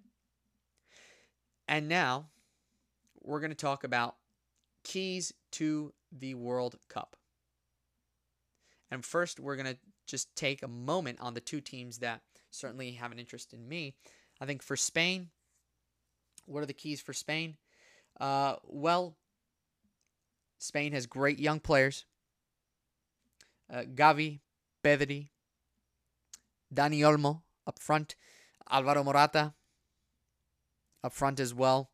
Probably going to be the main striker for Spain. You have Emerick Laporte, Balde, a very young team for Spain. Unai Simon, who's been a great goalkeeper for Spain whenever he's performed. And I thought he was great. Salvaged that one error he had in the Euros, obviously, against Croatia. But I thought he's been great for Spain. Unai Simon. And Spain's youth and energy and the idea that Spain have of playing reminiscent of the glorious team that we had back in the early 2010s where we won the 2008 Euros, the 2010 World Cup, and the 2012 Euros. We are the only nation to ever three-peat in 3 international tournaments. We're the only team, the only nation to ever win 3 consecutive major international tournaments. And the style that I see that we're trying to play is great. It's reminiscent of that. But I think we lack firepower. If Morata's not there, not sure Dani Olmo is a guy you can count on. Where are the goals going to come from? And you look at Spain's results coming into this World Cup. A lot of them are 2-1s, 1-0s. They barely squeaked by in the Nations Leagues against Portugal 1-0. They're into the Final Four again. So I think Spain have quality. We have great players. And we have an idea of how we want to play. But I think that we're lacking firepower. I also think that we're shaky defensively. Again, that Spain team that won it all in 2010, if you need proof that defense wins championships, just look at Spain's 2010 run to win the World Cup. They allowed 2 goals that entire tournament and 0 goals conceded in the entire knockout phase of the tournament. Spain conceded 0 goals in the entire knockout phase of the 2010 World Cup, ultimately going on to win it. So that just tells you need to have solid defending if you want to go far in this tournament. It's not just about the offense. You need to have defending. Again, that's another reason I have Brazil winning. Thiago Silva at the back, goalkeepers for Brazil. You have Ederson and Alisson, both in the Premier League, 2 of the best goalkeepers in the world. I think they are phenomenal up front, in the middle of the park, and at the back. Hence why I have Brazil winning the tournament in my prediction. And so I think that's something that Spain does not have. I don't think we are very secure defensively. Jordi Alba, great. He's a great left back for Spain. I believe he's a left back. If not, he's a right back. But he is a full back for Spain. Jordi Alba, years of experience. But he is aging. And at the back with guys like Aymeric Laporte and Balde, I have my doubts defensively of how Spain are going to be in this tournament, especially when they play teams that can score goals and that have firepower. Can Spain match that? I think deep in the tournament, they're going to come up short if they make it deep in the tournament. So my prediction, I don't think they're going to make it deep, but we'll see what happens. Also, Luis Enrique, Spain's coach, decided to start streaming during the tournament, which, I think there's a plus and a negative. The plus, Luis Enrique is going to be closer with the fans. He's going to be able to give daily updates about players, about training sessions, about expectations, all the thoughts that he and the team are discussing and thinking about. So it's going to keep fans up to date daily with the team. So I think that's a good thing, right? It's transparency, and fans are going to be able to find out directly from the coach what is going on in the Spanish camp. On the downside, while you're streaming Luis Enrique, you are missing out on important games which may have potential future rivals in the latter stages of the tournament. And I very much hope that he is going back and watching the highlights of some of these games of teams that we could potentially play against later in the tournament. So let's hope that he is. Because if he's not, well, I guess we will see the results of that when we play those big guns, if we do play them at a latter stage in the tournament. What is a good tournament for Spain? For me, if Spain makes the quarterfinal, I think it's a great tournament. Realistically. I think if Spain makes the quarterfinals, anything after that would just be A+. I really do. And based on the teams we would have to play against to get to the semifinals, I mean, in my bracket, if Spain beats Belgium, they would play Portugal based on my predictions. And they would have to play Denmark. And obviously the final, they would have to play Brazil. These are not easy teams to play against. I don't think it's impossible. That is if Spain finishes second. Ironically, based on my predictions, if Spain finishes first in their group, they would probably have a tougher road. You'd have to deal with either the Dutch, Argentina, Germany, Brazil. If Spain finished second, based on my prediction, they would face either Denmark, Portugal, maybe England, Senegal, depending on who gets through. So, in theory, in my bracket, they're on the easier side. But I think we need to keep it realistic. I think if Spain gets to the quarterfinals, it is a successful tournament for the Spanish. Now, for the United States, this is a fun U.S. team to watch. Youth, feisty. They have a good spirit about them. They have some quality players like Christian Pulisic, DeAndre Yedlin, Matt Turner, their goalkeeper, who, what a performance he's put on for the U.S. in many matches, especially in this World Cup, especially today against England. And also you have guys like DeAndre Yedlin, Walker Zimmerman. Let's also mention Weston McKennie. So a lot of guys. Munsa. And also what's his name? I know his last name is Way, but I want to make sure that I get his full name correct for the starting attacker for the U.S. team.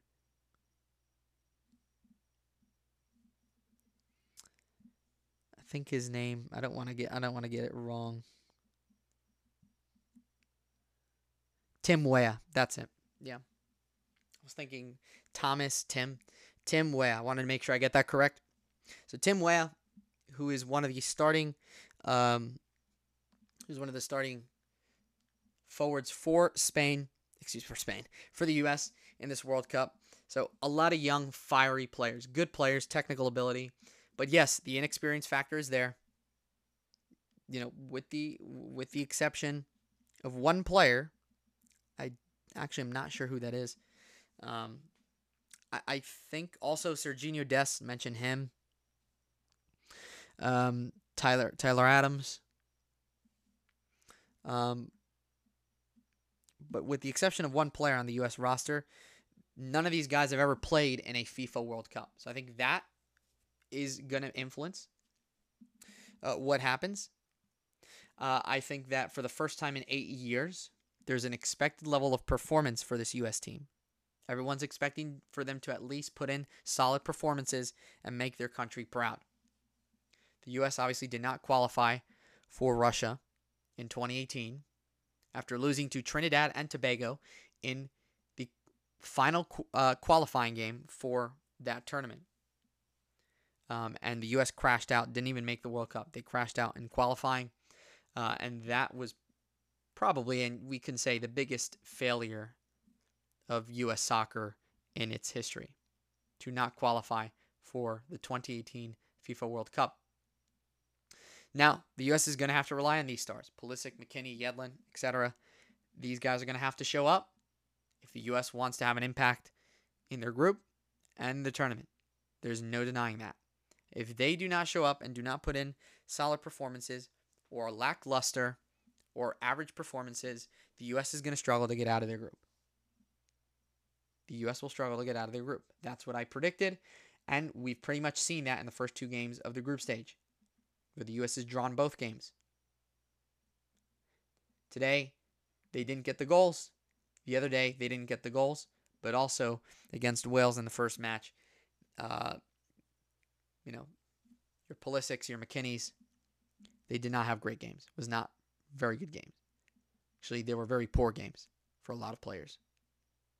Certainly in the second half. I think the first half, the game was very good against Wales. We'll talk about that in a second.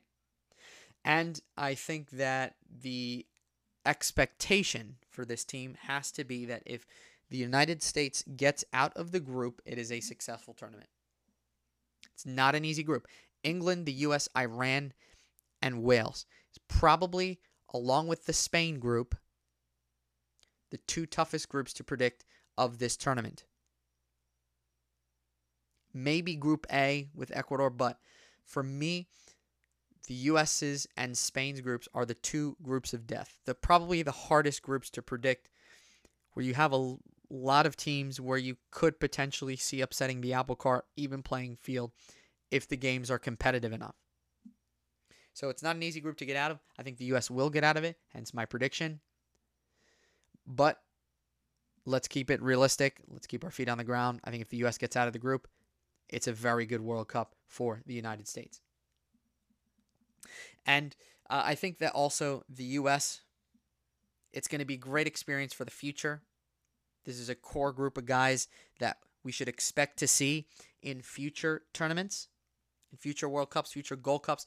The United States, let's remember, they beat Mexico to win the Gold Cup last year, which was U.S. soccer's first major trophy, and that was great for the U.S. national team.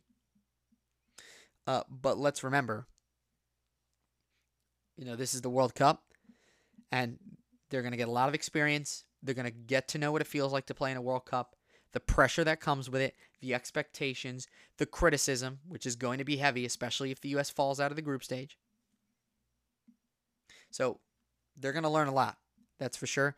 We should expect this core of players to remain for a while and be the future of U.S. soccer, the current and future of U.S. soccer. So I think that the U.S. has a good team. They can get out of their group if they play well enough, if their guys show up, if they're able to cohesively keep it organized, especially in the midfield and at the back, and rely on key players to show up. If they can do that, the U.S. will get out of the group. It's that simple. That was my prediction before the tournament. It stays the same. We're going to see it on next Tuesday against Iran, where the U.S. has to win if they want to progress to the knockout stage.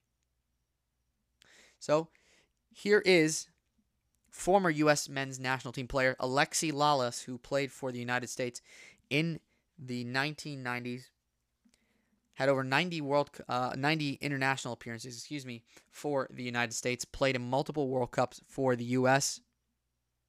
I believe he played in multiple World Cups. I know he played in at least one. But here's Alexi Lalas' thoughts on what is important for the United States and what the realistic expectations of this tournament should be for U.S. fans. Here's Alexi Lalas on the U.S.'s chances at the World Cup. In 2018. So how is the team shaping up this year? There's only one person to ask. Former U.S. men's team legend and Fox Sports FIFA World Cup soccer analyst Alexi Lalas is in the house. And brusher of teeth. That's absolutely right. And raising two children that also are brushing their that teeth. That is a big deal. Part of the percentage that does. A parenting success right there. Got that do your going kids play soccer? They do. Yeah. They do. They so enjoy tell me about the kids playing soccer for the U.S. men's national team, because we have some young ones. Yep. But how is that coalescing? How is that shaping up in terms of? Look, I think that this is going to make a lot of people excited. I think it's going to make a lot of Americans proud when they watch this team. It is a young, inexperienced team. It will be the youngest team at the World Cup. You mentioned not qualifying for the last World Cup. In my estimation, the biggest failure in U.S. soccer history. Having said that, maybe a step back in order to go two steps forward, and we are coming back to this World Cup in Qatar with high hopes, a lot of really interesting young players that are playing in some of the great leagues and some of the great teams in the world. And, a World Cup is... It's an opportunity to win hearts and minds. It's an opportunity for the sport. It's an opportunity for the players. And for this team right now, while they're young, they got a beautiful young type of swagger about them. Yes. And I think they recognize the opportunity and the responsibility of making us believe in this team and making us proud. And let's be honest, I think uniting us. And in a moment and an age, and certainly in a world and a country where very few things out there bring us together, I hope that this happens. People felt that. I mean, we were excited to watch in 2018, but people really felt that for the first time since I've been aware of World Cup play. I was obviously very much into it when you were here playing in 1994. Yeah. I think we have some pictures. Back in the previous century, yes. The 1900s, there it was. It's a lot of hair God. ago, a lot of hair, a lot of hot oil treatments, scrunchies. Oh, God, boy, never has so much time and effort and maintenance been done to look like you just rolled out of a bed. So oh, my goodness. how does it make you feel when one Googles top ginger soccer players. You're at number 9 out of 10. Look, I've cleaned up on the outside. I mean, we do this TV thing, and, there's a level of decorum and aesthetic that you kind of need to adhere to. Having said that, I cleaned up on the outside. I'm still a mess on the inside. Perfect. So. Okay, but that's what we need, because we need that passion. Yes. We need that expertise. Yeah. Obviously, you bring all of that. So how important is experience and age? Like, how big of a factor is that? Is that something that the U.S. men are missing because you have literal teenagers on the team? Yeah, I mean, they're going to be very young and inexperienced, and they're going to make mistakes. But they also, like I said, bring this beautiful swagger and this beautiful arrogance. I think they can finish, okay? They will be under pressure and expectations. Look, we have been to a World Cup before, so we're not going to break our arms patting ourselves on the back of getting back to the World Cup. Yeah. We have been in a World Cup and been successful and gotten out of group play. Our group, Kennedy, okay, it's Group B. This is a 32-team tournament, 8 different groups of 4. Our group has England. Ooh, England. Black Friday. Wales. Ooh, Wales. Oh, yeah. And Iran. Okay, so we can beat Wales. We can beat Iran. We should expect to beat those teams. You take your chances against England. Anything can happen. Okay. So there is Alexi Lalas on his thoughts for the U.S. men's national team in this World Cup. I pretty much agree with him on everything he said. It's pretty much drawn out exactly as he said. Now, obviously, Wales, we should have beaten them, and he's absolutely right. That's really a game we should win. Take your chances against England. We did. We got a draw. Okay, move on. Now you got to beat Iran. You don't deserve to go through if you can't beat at least one of the teams in your group. Needs to win a game to go through, and that's what the U.S. is going to have to do. So the U.S. is a very interesting, inexperienced team, but a lot of youth, a lot of feistiness, a lot of young swagger, as Alexi Lalas said there on that Fox Business interview. And it should be, hopefully, a U.S. win on Tuesday. They beat Iran, go through. We can enjoy more of this team in the knockout stage of this tournament. Let's see how far the U.S. can get, and let's see what this tournament does in terms of building momentum and expectations for the future. Because as I said earlier, this is a core team. This is the core of this team is something that we can expect to remain around for a while. Keys to the World Cup. What are my most important keys for the team that's going to win this World Cup, for the teams that are going to do well and go deep in this World Cup into the knockout stages? For me, the most important, based on what I talked about earlier in terms of player injuries and key players missing out and key players needing to show up, is squad depth. I think the more depth you have on your team as you get further into the tournament is going to be a huge bonus. If you have a squad with depth, if not in all positions, if in the majority of positions, you have enough depth to cover you when your starting 11 or your top players cannot perform or get injured, it's very important, especially for this World Cup. After what we've seen with so many players getting injured prior to the tournament, it's very important for teams to have squad depth. And I think Brazil has that. I think Spain somewhat has that. Argentina obviously has that. I think teams like England have that, especially experience. Maybe guys that don't play full 90 minutes for England anymore. But again, we saw today Jordan Henderson coming off the bench for England today. I mean, when you could bring in guys like Jordan Henderson and Marcus Rashford off the bench, those are pretty quality players. Those are pretty quality players that you're bringing off the bench. So what you're bringing off the bench is very important. How good is your squad depth? The team that goes on to win this tournament and teams that make it further on into the tournament, I'm very positive that you could point every single one of those teams and say, yeah, they have a lot of depth in their squad. That's why they're here. I think that's going to be a key role. Quality and individual brilliance. The quality of individual players will have to show up, and they will have to provide game-winning or decisive moments in a game at times when their team is on the ropes, under pressure, not playing well.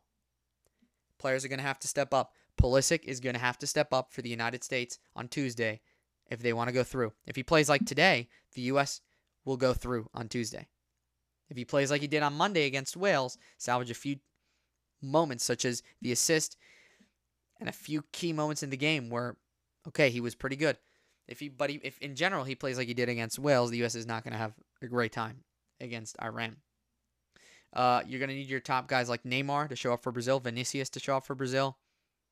You're going to need Casemiro to show up for Brazil. If you are Spain, you're going to need Busquets. You're going to need Alvaro Morata and Dani Olmo to be big up top and get you the goals. If you are England, Bukayo Saka, you're going to need him to show up in this tournament. Harry Kane needs to be a role for England. If Argentina is going to, make that glorious run that a lot of people are predicting, Messi is going to have to put on performances. He's going to have to show up.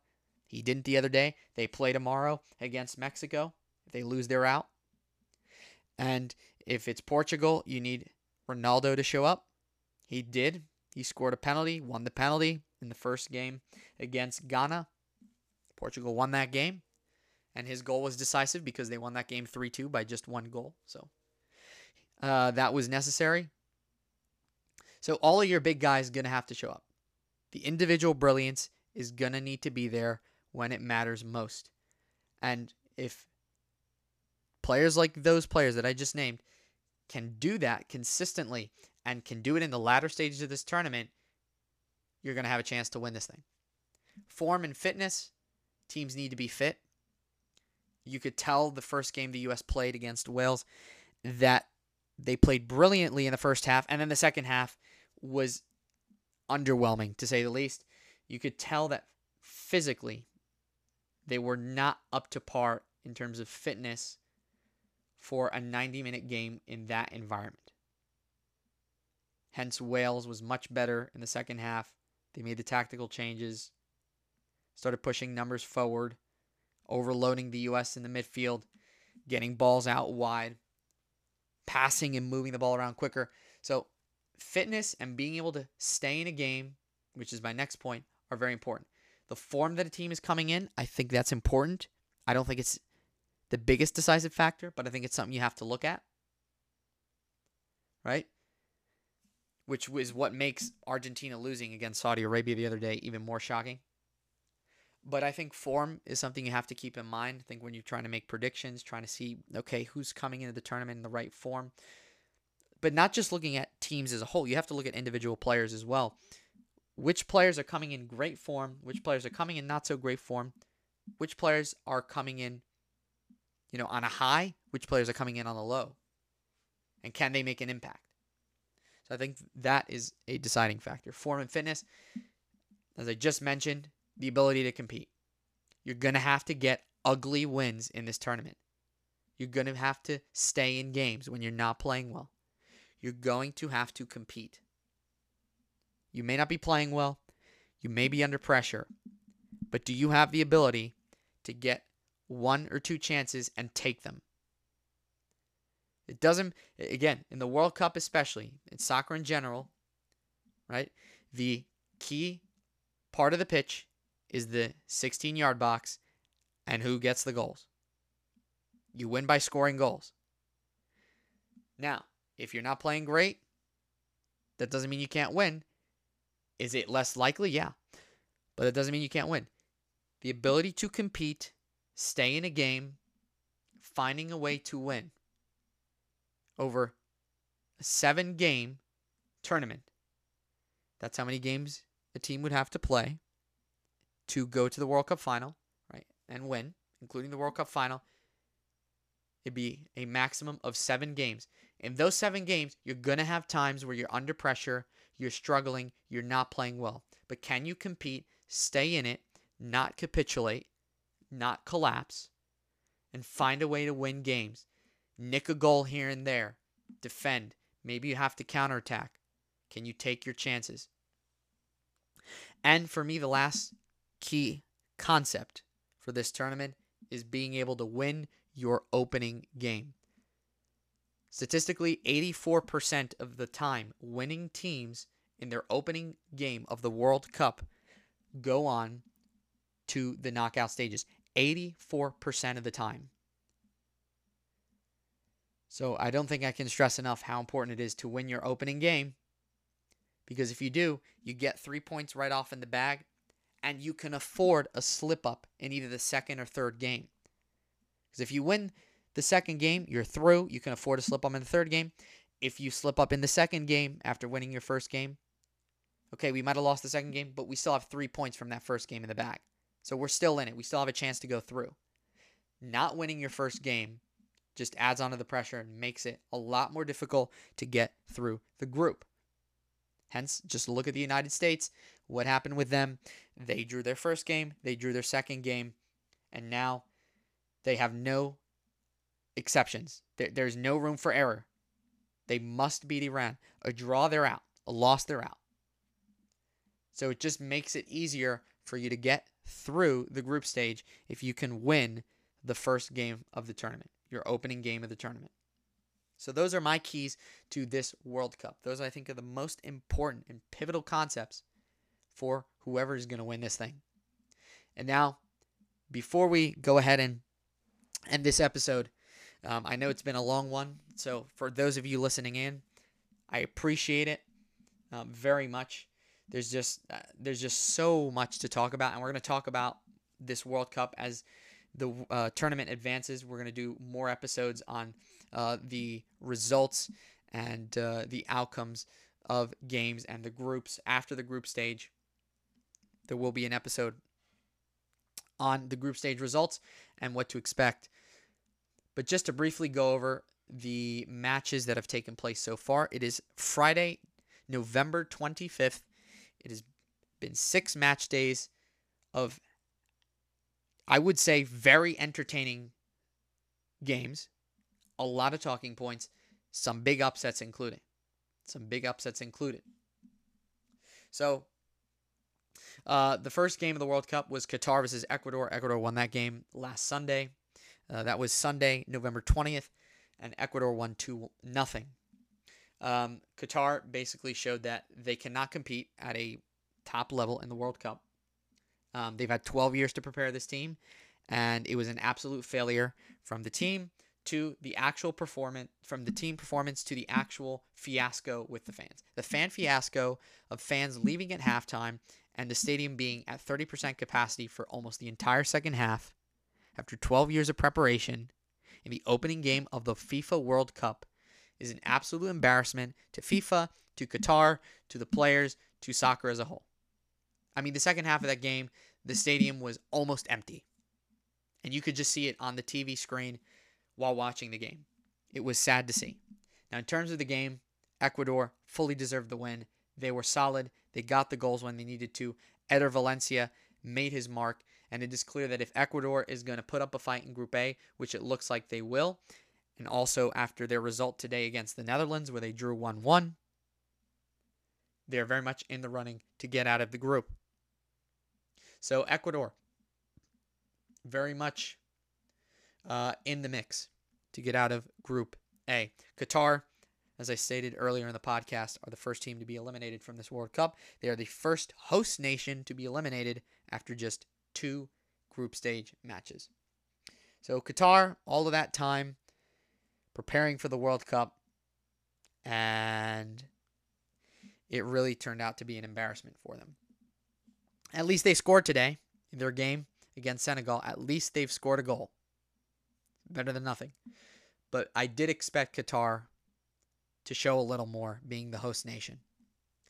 England versus Iran. So the Monday matches, all very good. I'll mention all of them because they were all very good, entertaining games. England versus Iran. I think the homeland issues going on in Iran right now with the government, with obviously the Muslim extremists running that country. A lot of people, including many of their own citizens, unhappy. Hence, Iran not singing the national anthem. None of the players nor the coaching staff sang the national anthem at the England game. And the fans holding up banners protesting against the unfair treatment of women especially women. That's been one of the biggest news stories recently. Banners protesting against that in the stadium. I think that and the fact that in the first 10 minutes of the game, their starting goalkeeper got a concussion after a ball played into the box, and he ran into his own player. I think one of his defenders, it was. He ran into him and got a concussion and had to leave the game. So things not going well for Iran, just in terms of the current issues going on in their country. And at the beginning of the game, that did not contribute in any good way to their performance on Monday at all. And you could just see that they looked dejected and deflated in that performance. And I do feel sorry for them because it's not their fault about what's going on in their country. And let's just hope that that can get turned around quickly and that people can have a decent and a better life in Iran. But in terms of England, they look brilliant. 1-6-2. They came out of their slump. Definitely put their name in as serious contenders. They put their name in the conversation. If there was ever any doubt. I didn't mention them as a dark horse or a favorite. And that was largely because of the issues going on with them prior to the tournament.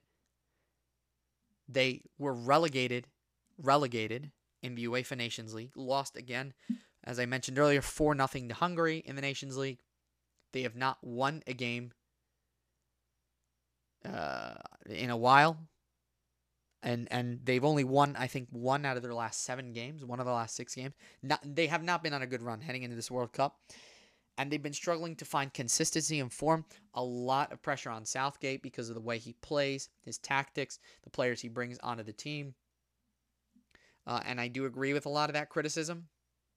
However, yes, Southgate has the facts. He has the record backing it up. He did take England to the semifinals of the year. To the final of the European Championship. They lost the tournament on penalties. Can happen.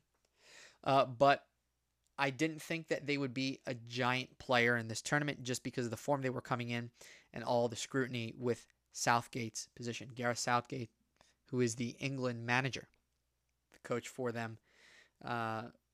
All of the questions surrounding him, I thought that would negatively impact the team. And, they clearly were not affected by any of that because that was an emphatic win against Iran. Again, 6-2. They played brilliantly. And they scored 6 goals without their main striker, Harry Kane, getting involved in any of the goals. So great news for England. They clearly can score if Harry Kane does not show up. They have the ability to put the ball in the back of the net and big time if he doesn't show up. Senegal versus the Netherlands. That was a good game as well on Monday. On match day 2, the Netherlands winning that game 2-0 with 2 goals late on. Frankie de Jong showed why he is a world-class player. I think he's just getting better and better. A brilliant cross.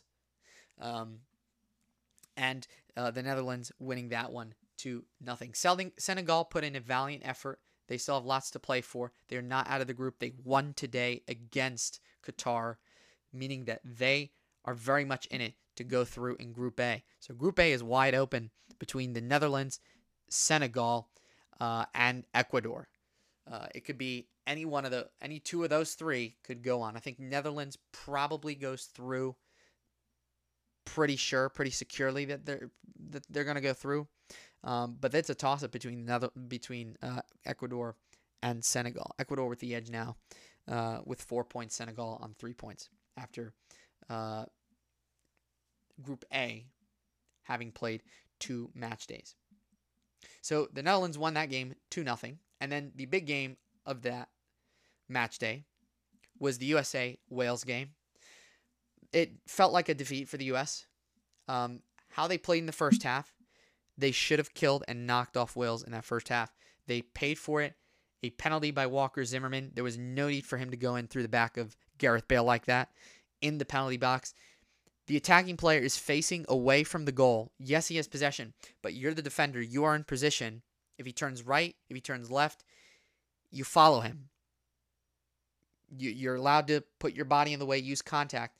The only way Gareth Bale was going to turn around and get a shot is if he was able to somehow do that extremely quickly, or basically put it through the legs of Walker Zimmerman and somehow find a way to get a shot away and nutmeg him and somehow get a shot away.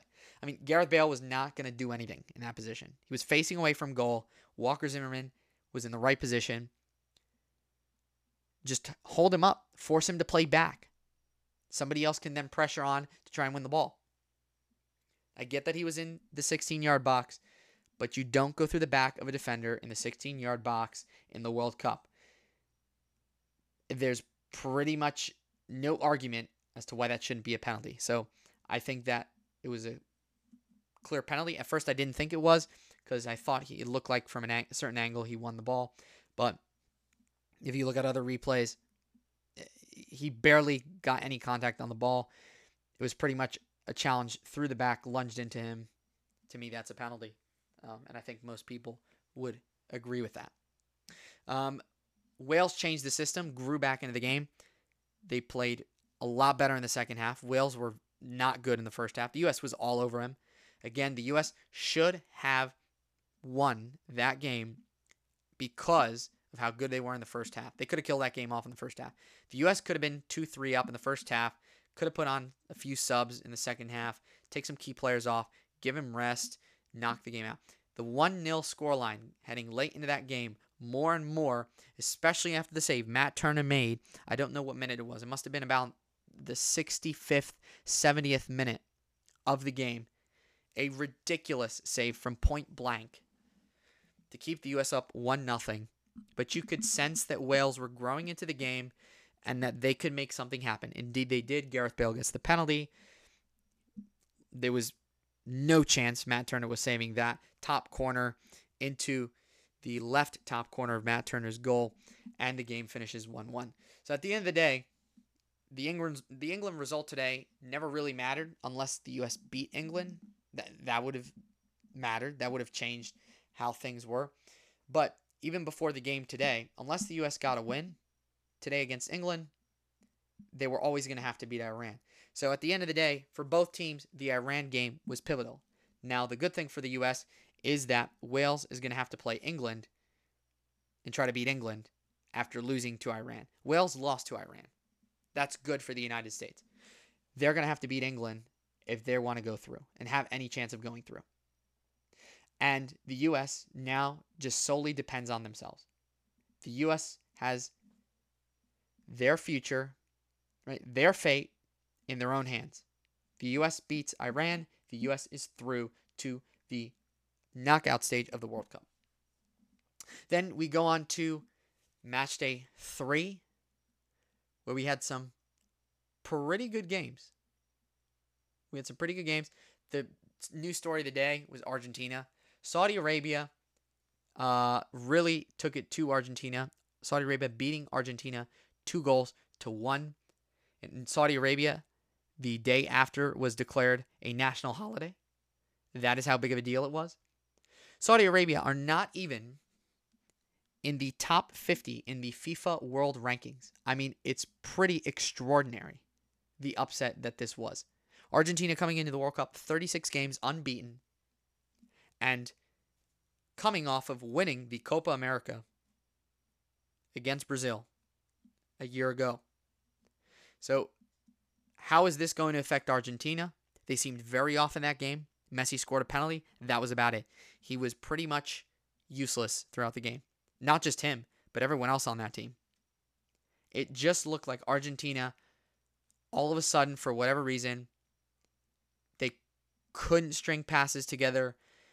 They couldn't find a good system of play to break through the very rugged, well-organized Saudi Arabian defense.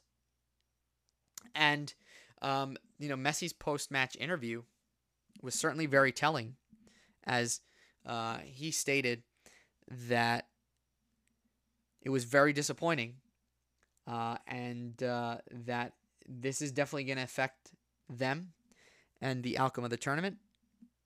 And it's a big shock to them. I highly recommend, if you can, go watch Messi's interview after the Saudi Arabia game. Very interesting what he says there. But Argentina, they still have to play against Mexico tomorrow. They still have a third group game. They cannot lose against Mexico in their second match of the group stage, or they are out. If they lose, they are out. It's that simple. If they get a draw or a win, they're still mathematically with a chance to advance to the knockout stages. Obviously, if they win, their chances greatly increase. So Saudi Arabia beating Argentina, that is a shocker. Really, really big, huge upset. To me, I can't think of a bigger upset than that. I think that's probably the biggest upset in World Cup history. I really cannot think of a bigger upset than that. Again, Saudi Arabia, not even in the top 50 in the FIFA World Rankings. It's pretty extraordinary. But that's the beauty of this tournament. That's the beauty of this game. That is why you love the World Cup. Denmark and Tunisia was honestly not a great game. They were the first of the nil-nils. This tournament, a lot of nil-nils. Russia in 2018, there was only 1-0 in the entire 64-game tournament. How many games? Is it 62? I think it's 62. Right? How many games are in the World Cup? It's 60-something. It's like 62 games, the full tournament, 63, 64 games. Well, the entire tournament, there was only one game that ended in a 0-0. We've only been in barely a week, not even a week. And we've already had a bunch of 0-0. A bunch of them. And Denmark-Tunisia was the first of those. Mexico-Poland was an interesting 0-0. Because that man, Ochoa, the goalkeeper for Mexico, every time he plays in a World Cup, he is unstoppable. I mean, this guy just shows up every time Mexico are in the World Cup. He's a huge part of their success every World Cup. He's one of their top players. He saved a penalty in the game against Poland. He saved a penalty from Robert Lewandowski. Robert Lewandowski, who's on fire for Barcelona in La Liga. He's the top scorer in Spain as of right now. And a pure number 9 and a goal-scoring machine. To save a penalty from him in the World Cup is simply extraordinary. Hats off to Ochoa. Every World Cup, he never ceases to impress. He just plays at such a high level in the World Cup, and I think is a big reason Mexico could end up going through in that group. If he performs like that, teams are going to have a hard time scoring against him. Szczesny also had some great saves, we must say, for Poland. There was a shot that was deflected halfway to the goal, and he was able to quickly react and save it. It was a brilliant save by Szczesny in that game. So, goalkeepers, really the headlines in that Mexico versus Poland 0-0 draw. And then you have France, the defending World Cup champions, where everyone thought they would struggle, including myself, because of the injuries, because of the form they've been in, the Nations League not going well, but man, did they turn it on in that game. Tchouaméni looked brilliant in the midfield for France. They also had Olivier Giroud on peak goal-scoring form. He scored, I believe, twice in that game. Looked brilliant. Had an overhead kick that almost went in. That would have been ridiculous had he scored that. So Olivier Giroud looked great. Mbappe looked great. I know he got at least one assist in that game. And France just looked like the team that they looked like themselves. France looked like the team that went on to win this tournament 4 years ago. If they play like that, even though they have all the talking points surrounding them with injuries, with the form that they've been coming in, they haven't been playing great. The lack of consistency. If they can play like they did against Australia in that first game, where they won 4-1, they could absolutely make a very deep run and potentially retain their trophy. So France wins 4-1 against Australia. Then the other big upset, I think, has to be the Germany-Japan game. Japan beating Germany by 2-1 in the first game in that group, and that is Spain's group, and that is Group E that Spain are in. And Germany losing to Japan by 2-1 in a game that Germany were not great, and certainly not I wouldn't say they were awful, but they were not firing on all cylinders. Germany looked flat. Not as surprising as a result as the Argentina game, because Japan have some decent players. They have players that have played in Europe, and that play in some leagues in Europe. And Japan have consistently been in the World Cup and have made it through the knockout stages in many tournaments. So, I always thought Japan would be, I wouldn't say the most difficult rival, but I didn't think Japan would be a walk in the park. The fact that they're in Spain's group, and it showed. And they took the game to Germany, and all they needed was 8 minutes, just about, to turn that game around. Germany scored with Gundogan scoring a penalty in the first half. They went up 1-0. And Japan, in the 75th and I think 83rd, 84th minute, so in just a span of about 10 minutes, Japan turned the game on its head, scored 2 goals. Second one was a great goal, really good goal. And they beat Germany. And now Germany, big pressure test for them, as they are going to face Spain in the next game. And if they lose to Spain, they are out of the World Cup for the second consecutive time. So, Germany losing to Japan. The other game in Spain's group was Spain versus Costa Rica. And boy, was that a shellacking.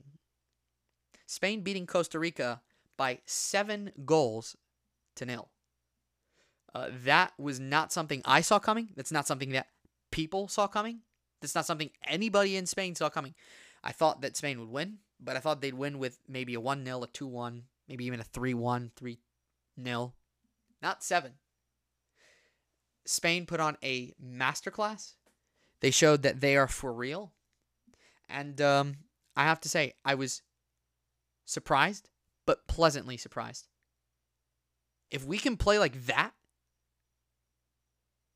during this tournament, we can absolutely make an impact and certainly go on and win this thing, playing like that. But that's what we need to see against Germany on Sunday. And if we go through, that's what we need to see against the better teams, the bigger teams. Costa Rica were awful. This is not the Costa Rica side that in 2014 made it to the knockout stages in Brazil in that World Cup when they had Uruguay, England, and Italy in that group. This is not that Uruguay. Excuse me, this is not that Costa Rica. This is not that Costa Rican team. I feel bad for Keylor Navas, former Real Madrid goalkeeper. But Costa Rica are just a team that just didn't look interested, didn't look like they wanted to be there. There was no passion, no fight. They looked dejected. And, for CONCACAF, it's embarrassing that, again, this is the team we're sending to represent CONCACAF in the World Cup. And, boy, did they underwhelm. It was embarrassing from Costa Rica, to be honest. And I expected, and I told a number of people, I thought Costa Rica was going to put up a fight against Spain because I know and have seen their performances in the last World Cups. I know that they're a feisty team. They always make it difficult. They're competitive. I know that they maybe weren't the side of 2014, 8 years ago, but I still thought they would give me something. And as good as Spain were, Costa Rica were very much embarrassing. And I think, obviously, that did contribute to why Spain was so easily able to win that game with such a lopsided scoreline. But Spain looking great. We're going to see what happens. And clearly, my prediction and my thoughts on Spain not having firepower were completely thrown out the window by that result. Because clearly, Spain, based on that result, have proven to everyone, including myself, that they are able to score goals without a number 9, and they're able to score them plentiful. And the way that Spain played, the way that they dominated possession, they had 83, I think, possession in that game. Costa Rica had 0 shots on goal. 0.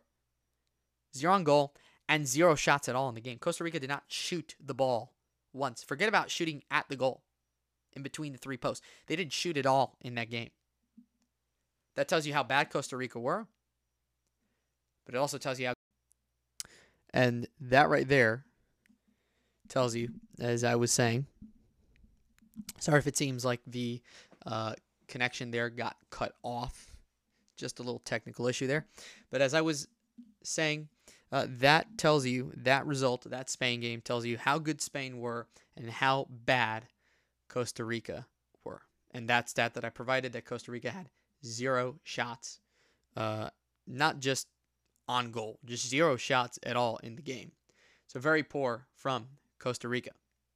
Now, Belgium, Canada, this was another game that was very deceiving. Canada played very well in this game. Very impressed with Canada. They played toe-to-toe with Belgium. I think one of the favorites for this tournament. A very good team that Belgium has. Canada went toe-to-toe with them. Alphonso Davies missing a penalty to, guess who? Thibaut Courtois. I mentioned him as a big reason why Belgium can go deep in this tournament. He proved it in that first game.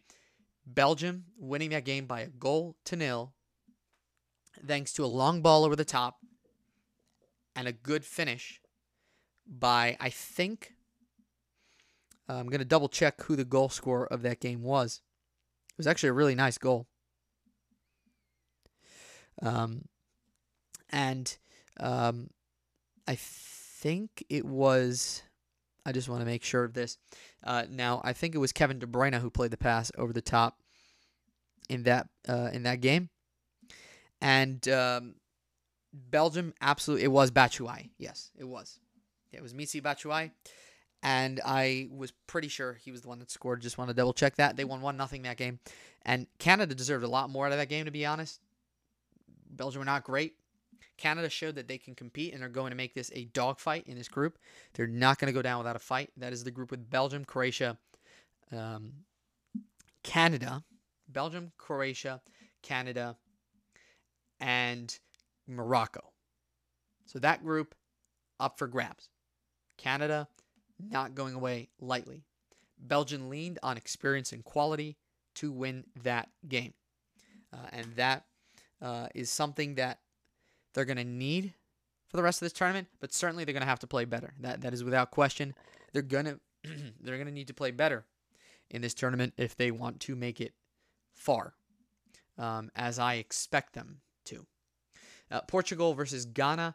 Cristiano Ronaldo, the first player in World Cup history to score in 5 FIFA World Cups. Just an incredible record, an incredible feat.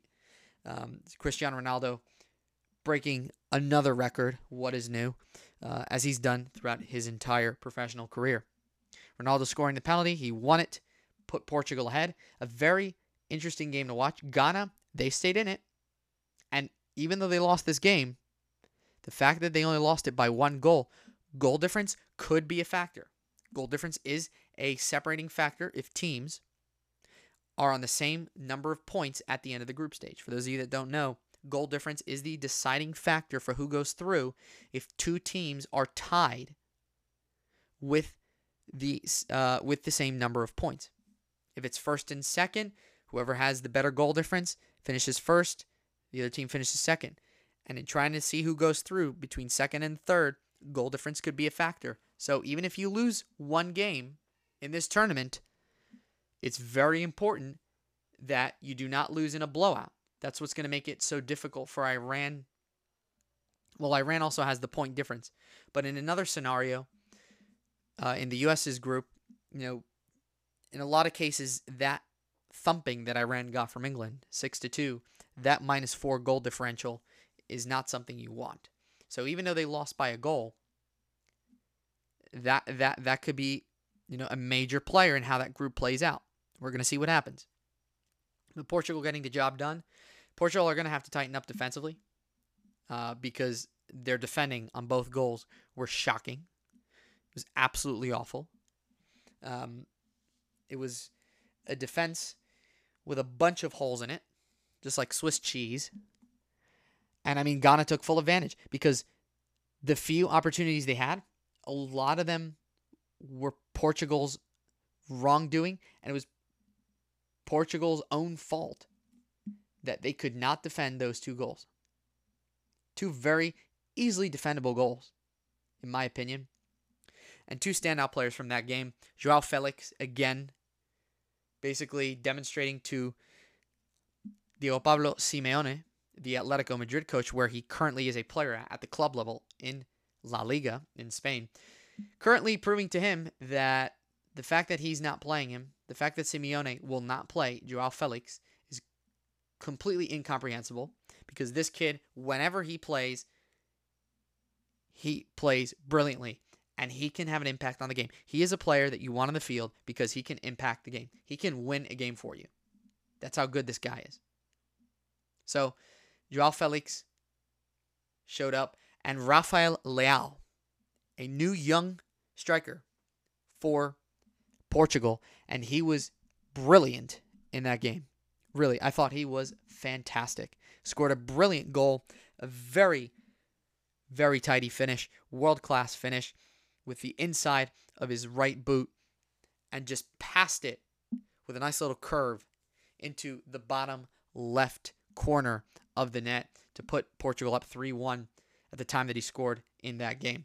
So Rafael Leao and Joao Felix, 2 players certainly to watch, obviously aside from the main man, CR7, who gets the record-breaking 5th World Cup in a row. 5 World Cups, who gets the record-breaking goal, 5 FIFA World Cups he has scored in. Cristiano Ronaldo, absolutely amazing achievement for him as he comes down to the end of his career. And all the storylines with Ronaldo, with what happened with Manchester United over the past week, and what's going to happen over the coming weeks in terms of where he's going to go. He's a free agent now, as Manchester United and Cristiano Ronaldo have agreed on terminating his contract. And the situation was not great for Ronaldo and Manchester United, so I think it's good for him. But that's a whole other topic and issue I don't want to really focus in too much on, but I think it is worth mentioning. Portugal beating Ghana 3-2 in that game. Ghana, I think they have a chance if they can take advantage of mistakes other teams make. They were able to stay in that game, but really Portugal, they made it a lot more difficult than they should have. Really, it should have been a much easier win for Portugal. But in the end, they did get the job done by 3-2. And then in the game that has to be the game with the goal of the tournament so far, Richarlison, what a goal he scored in Brazil's 2-0 win over Serbia. Absolutely phenomenal. I mean, Vinicius Jr. puts in a cross from the left wing. Richarlison, first of all, he's not facing the goal. So it's not like he can just head it and get it on frame. He controls it first time, and that control pops the ball up in the air for him to jump and scissor kick it into the net. The goal of the tournament so far, absolutely phenomenal. I mean, that is a world-class goal. That is something special. Brazil have a special player in Richarlison, and it is clear that he is going to be a big-time player and factor for Brazil in this World Cup.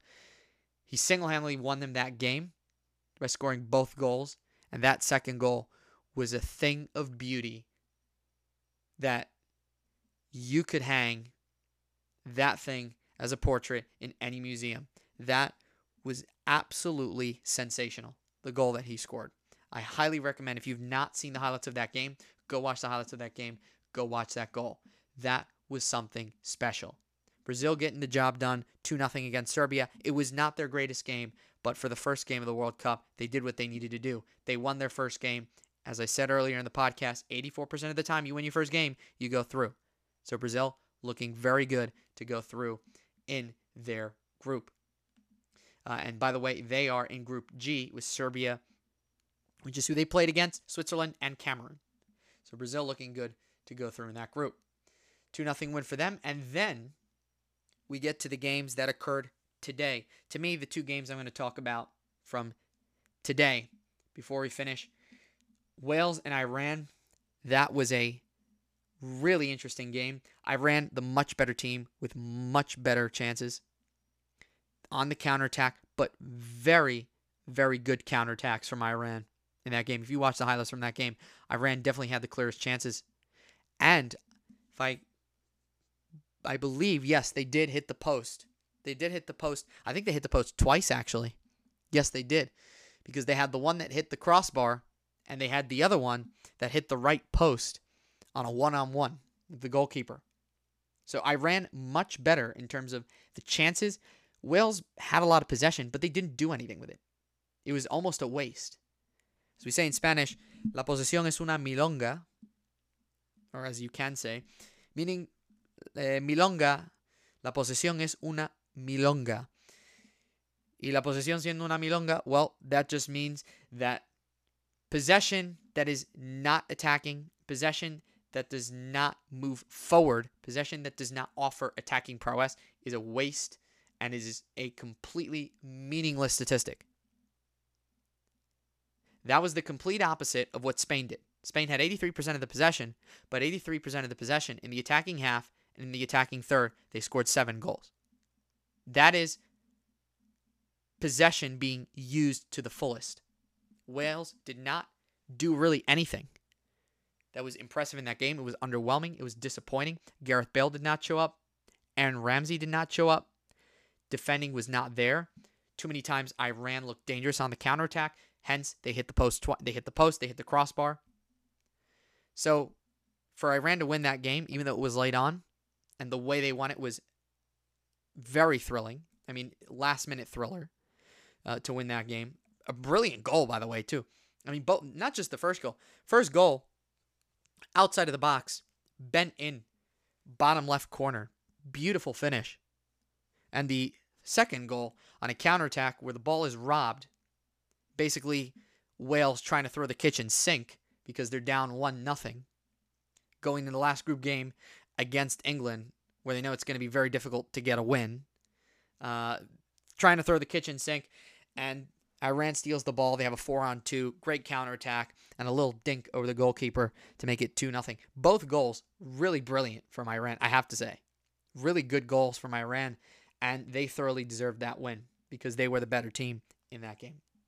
So Wales now having to beat England to have any chance of going through, and Wales are going to have to also depend on what happens in the U.S.-Iran game.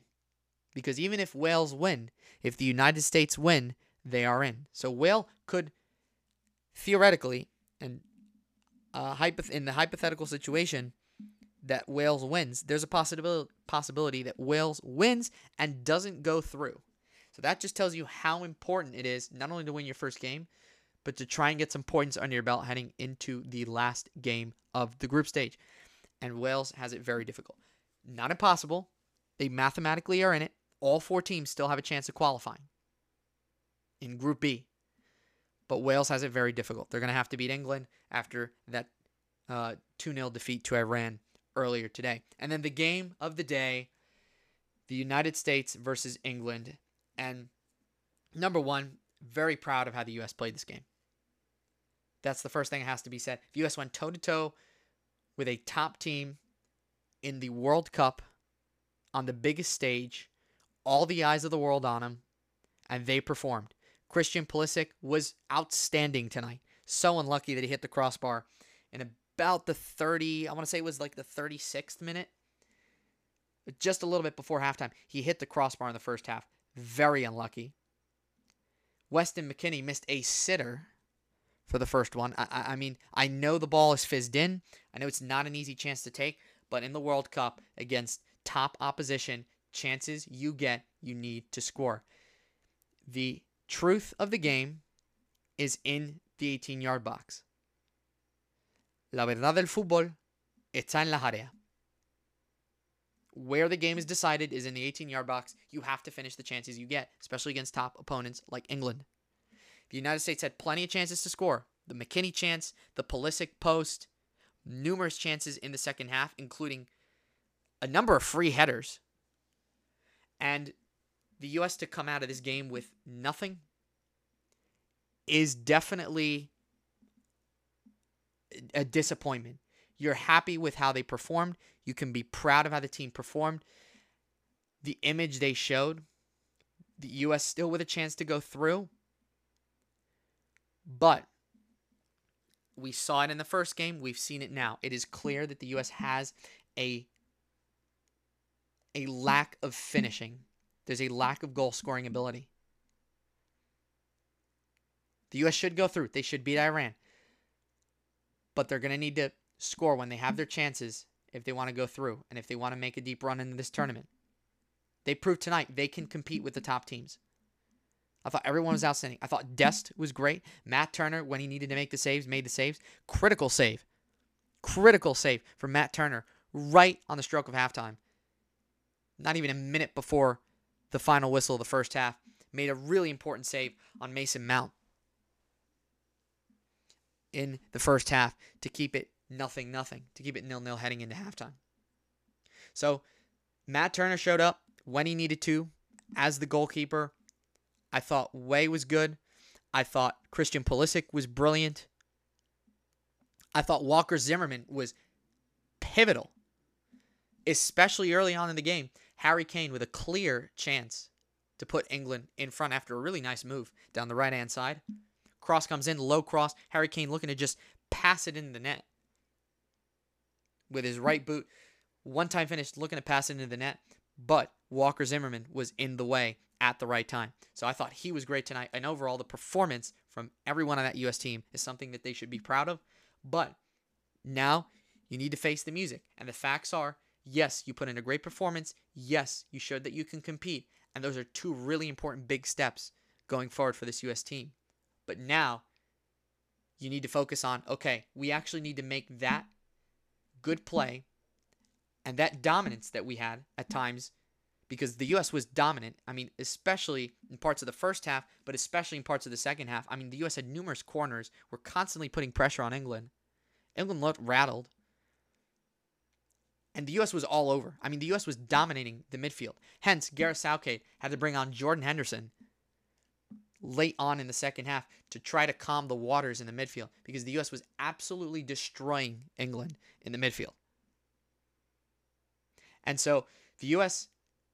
was dominant for big portions of this game, but now they need to focus on translating that dominance into goals.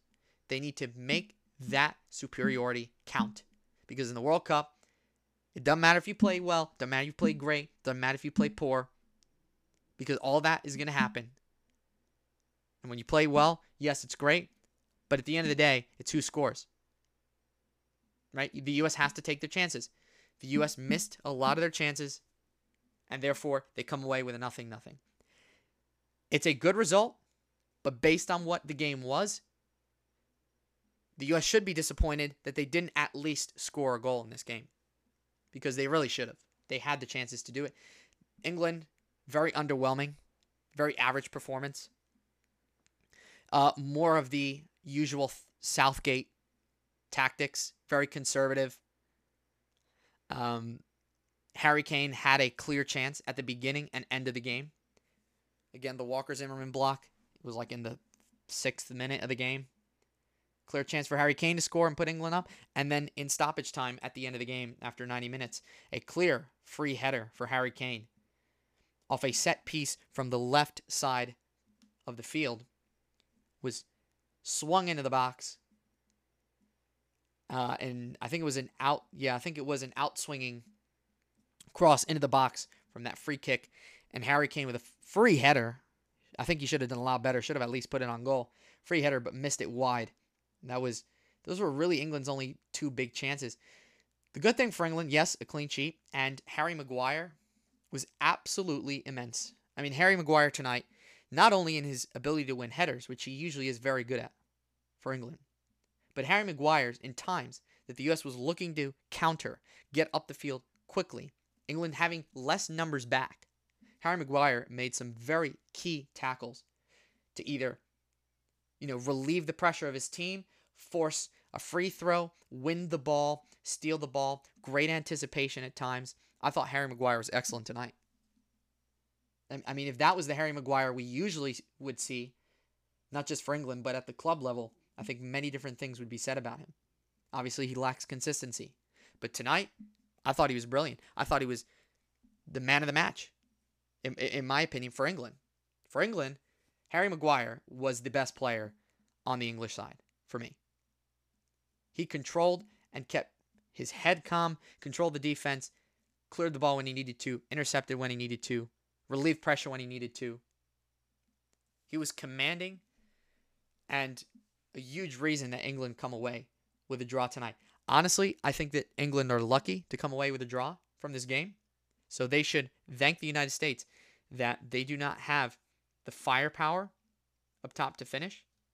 Because if this was a Brazil, if this was a Spain, based on Spain's performance earlier this week, if this was a Portugal,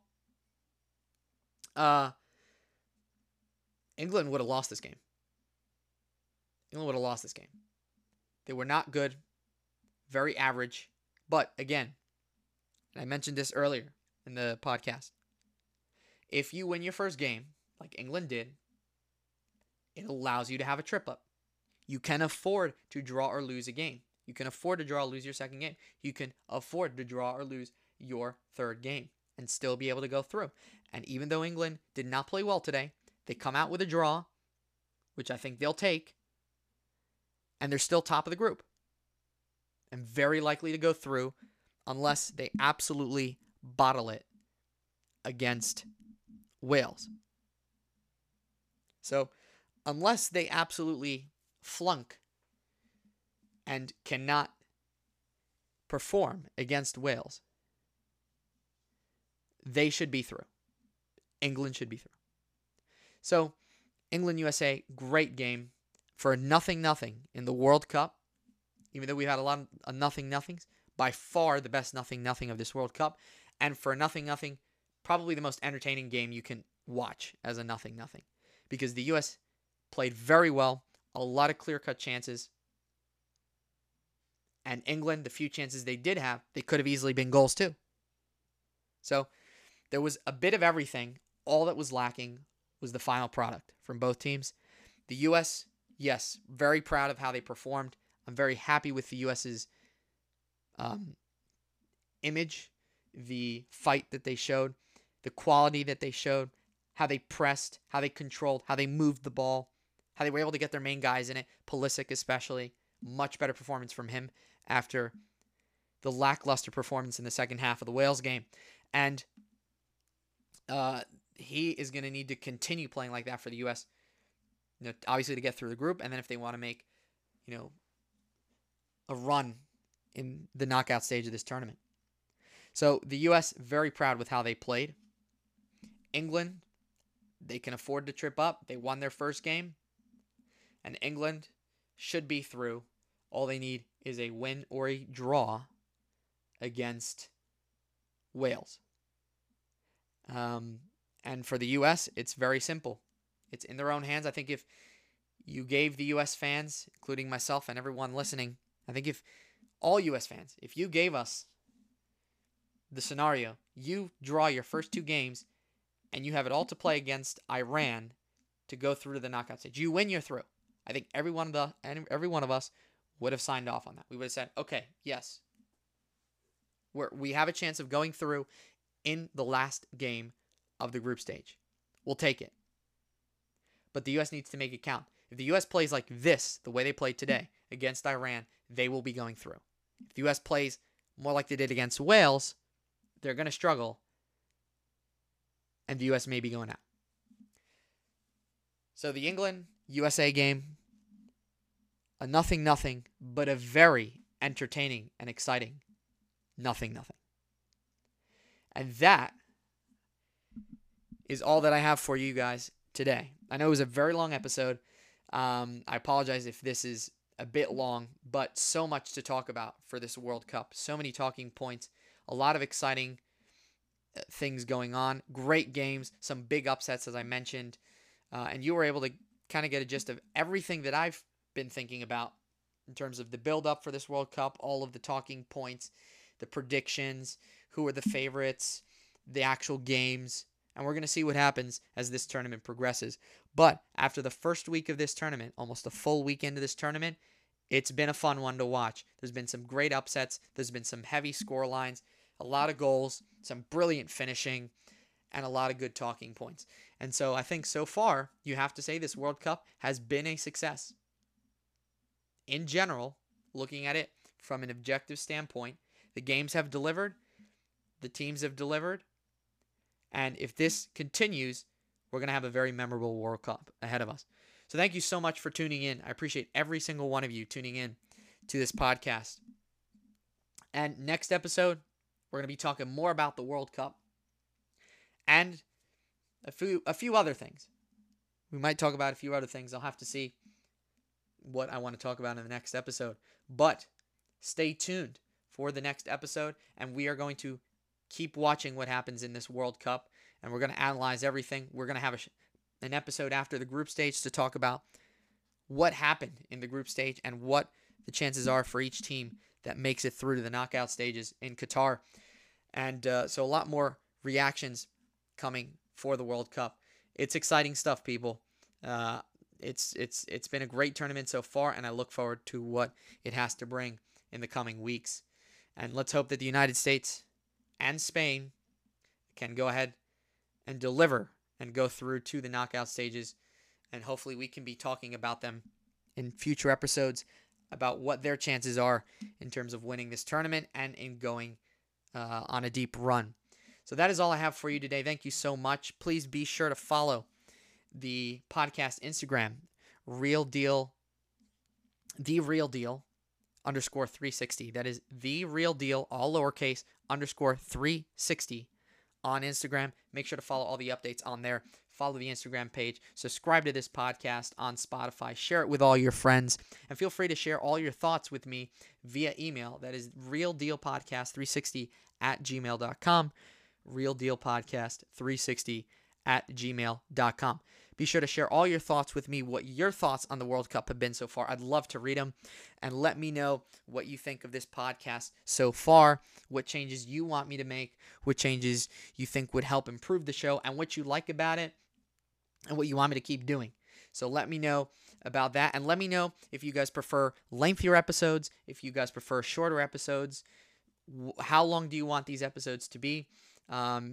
Realistically, do you enjoy listening to long episodes? I know I can talk for a very long time, obviously based on this episode.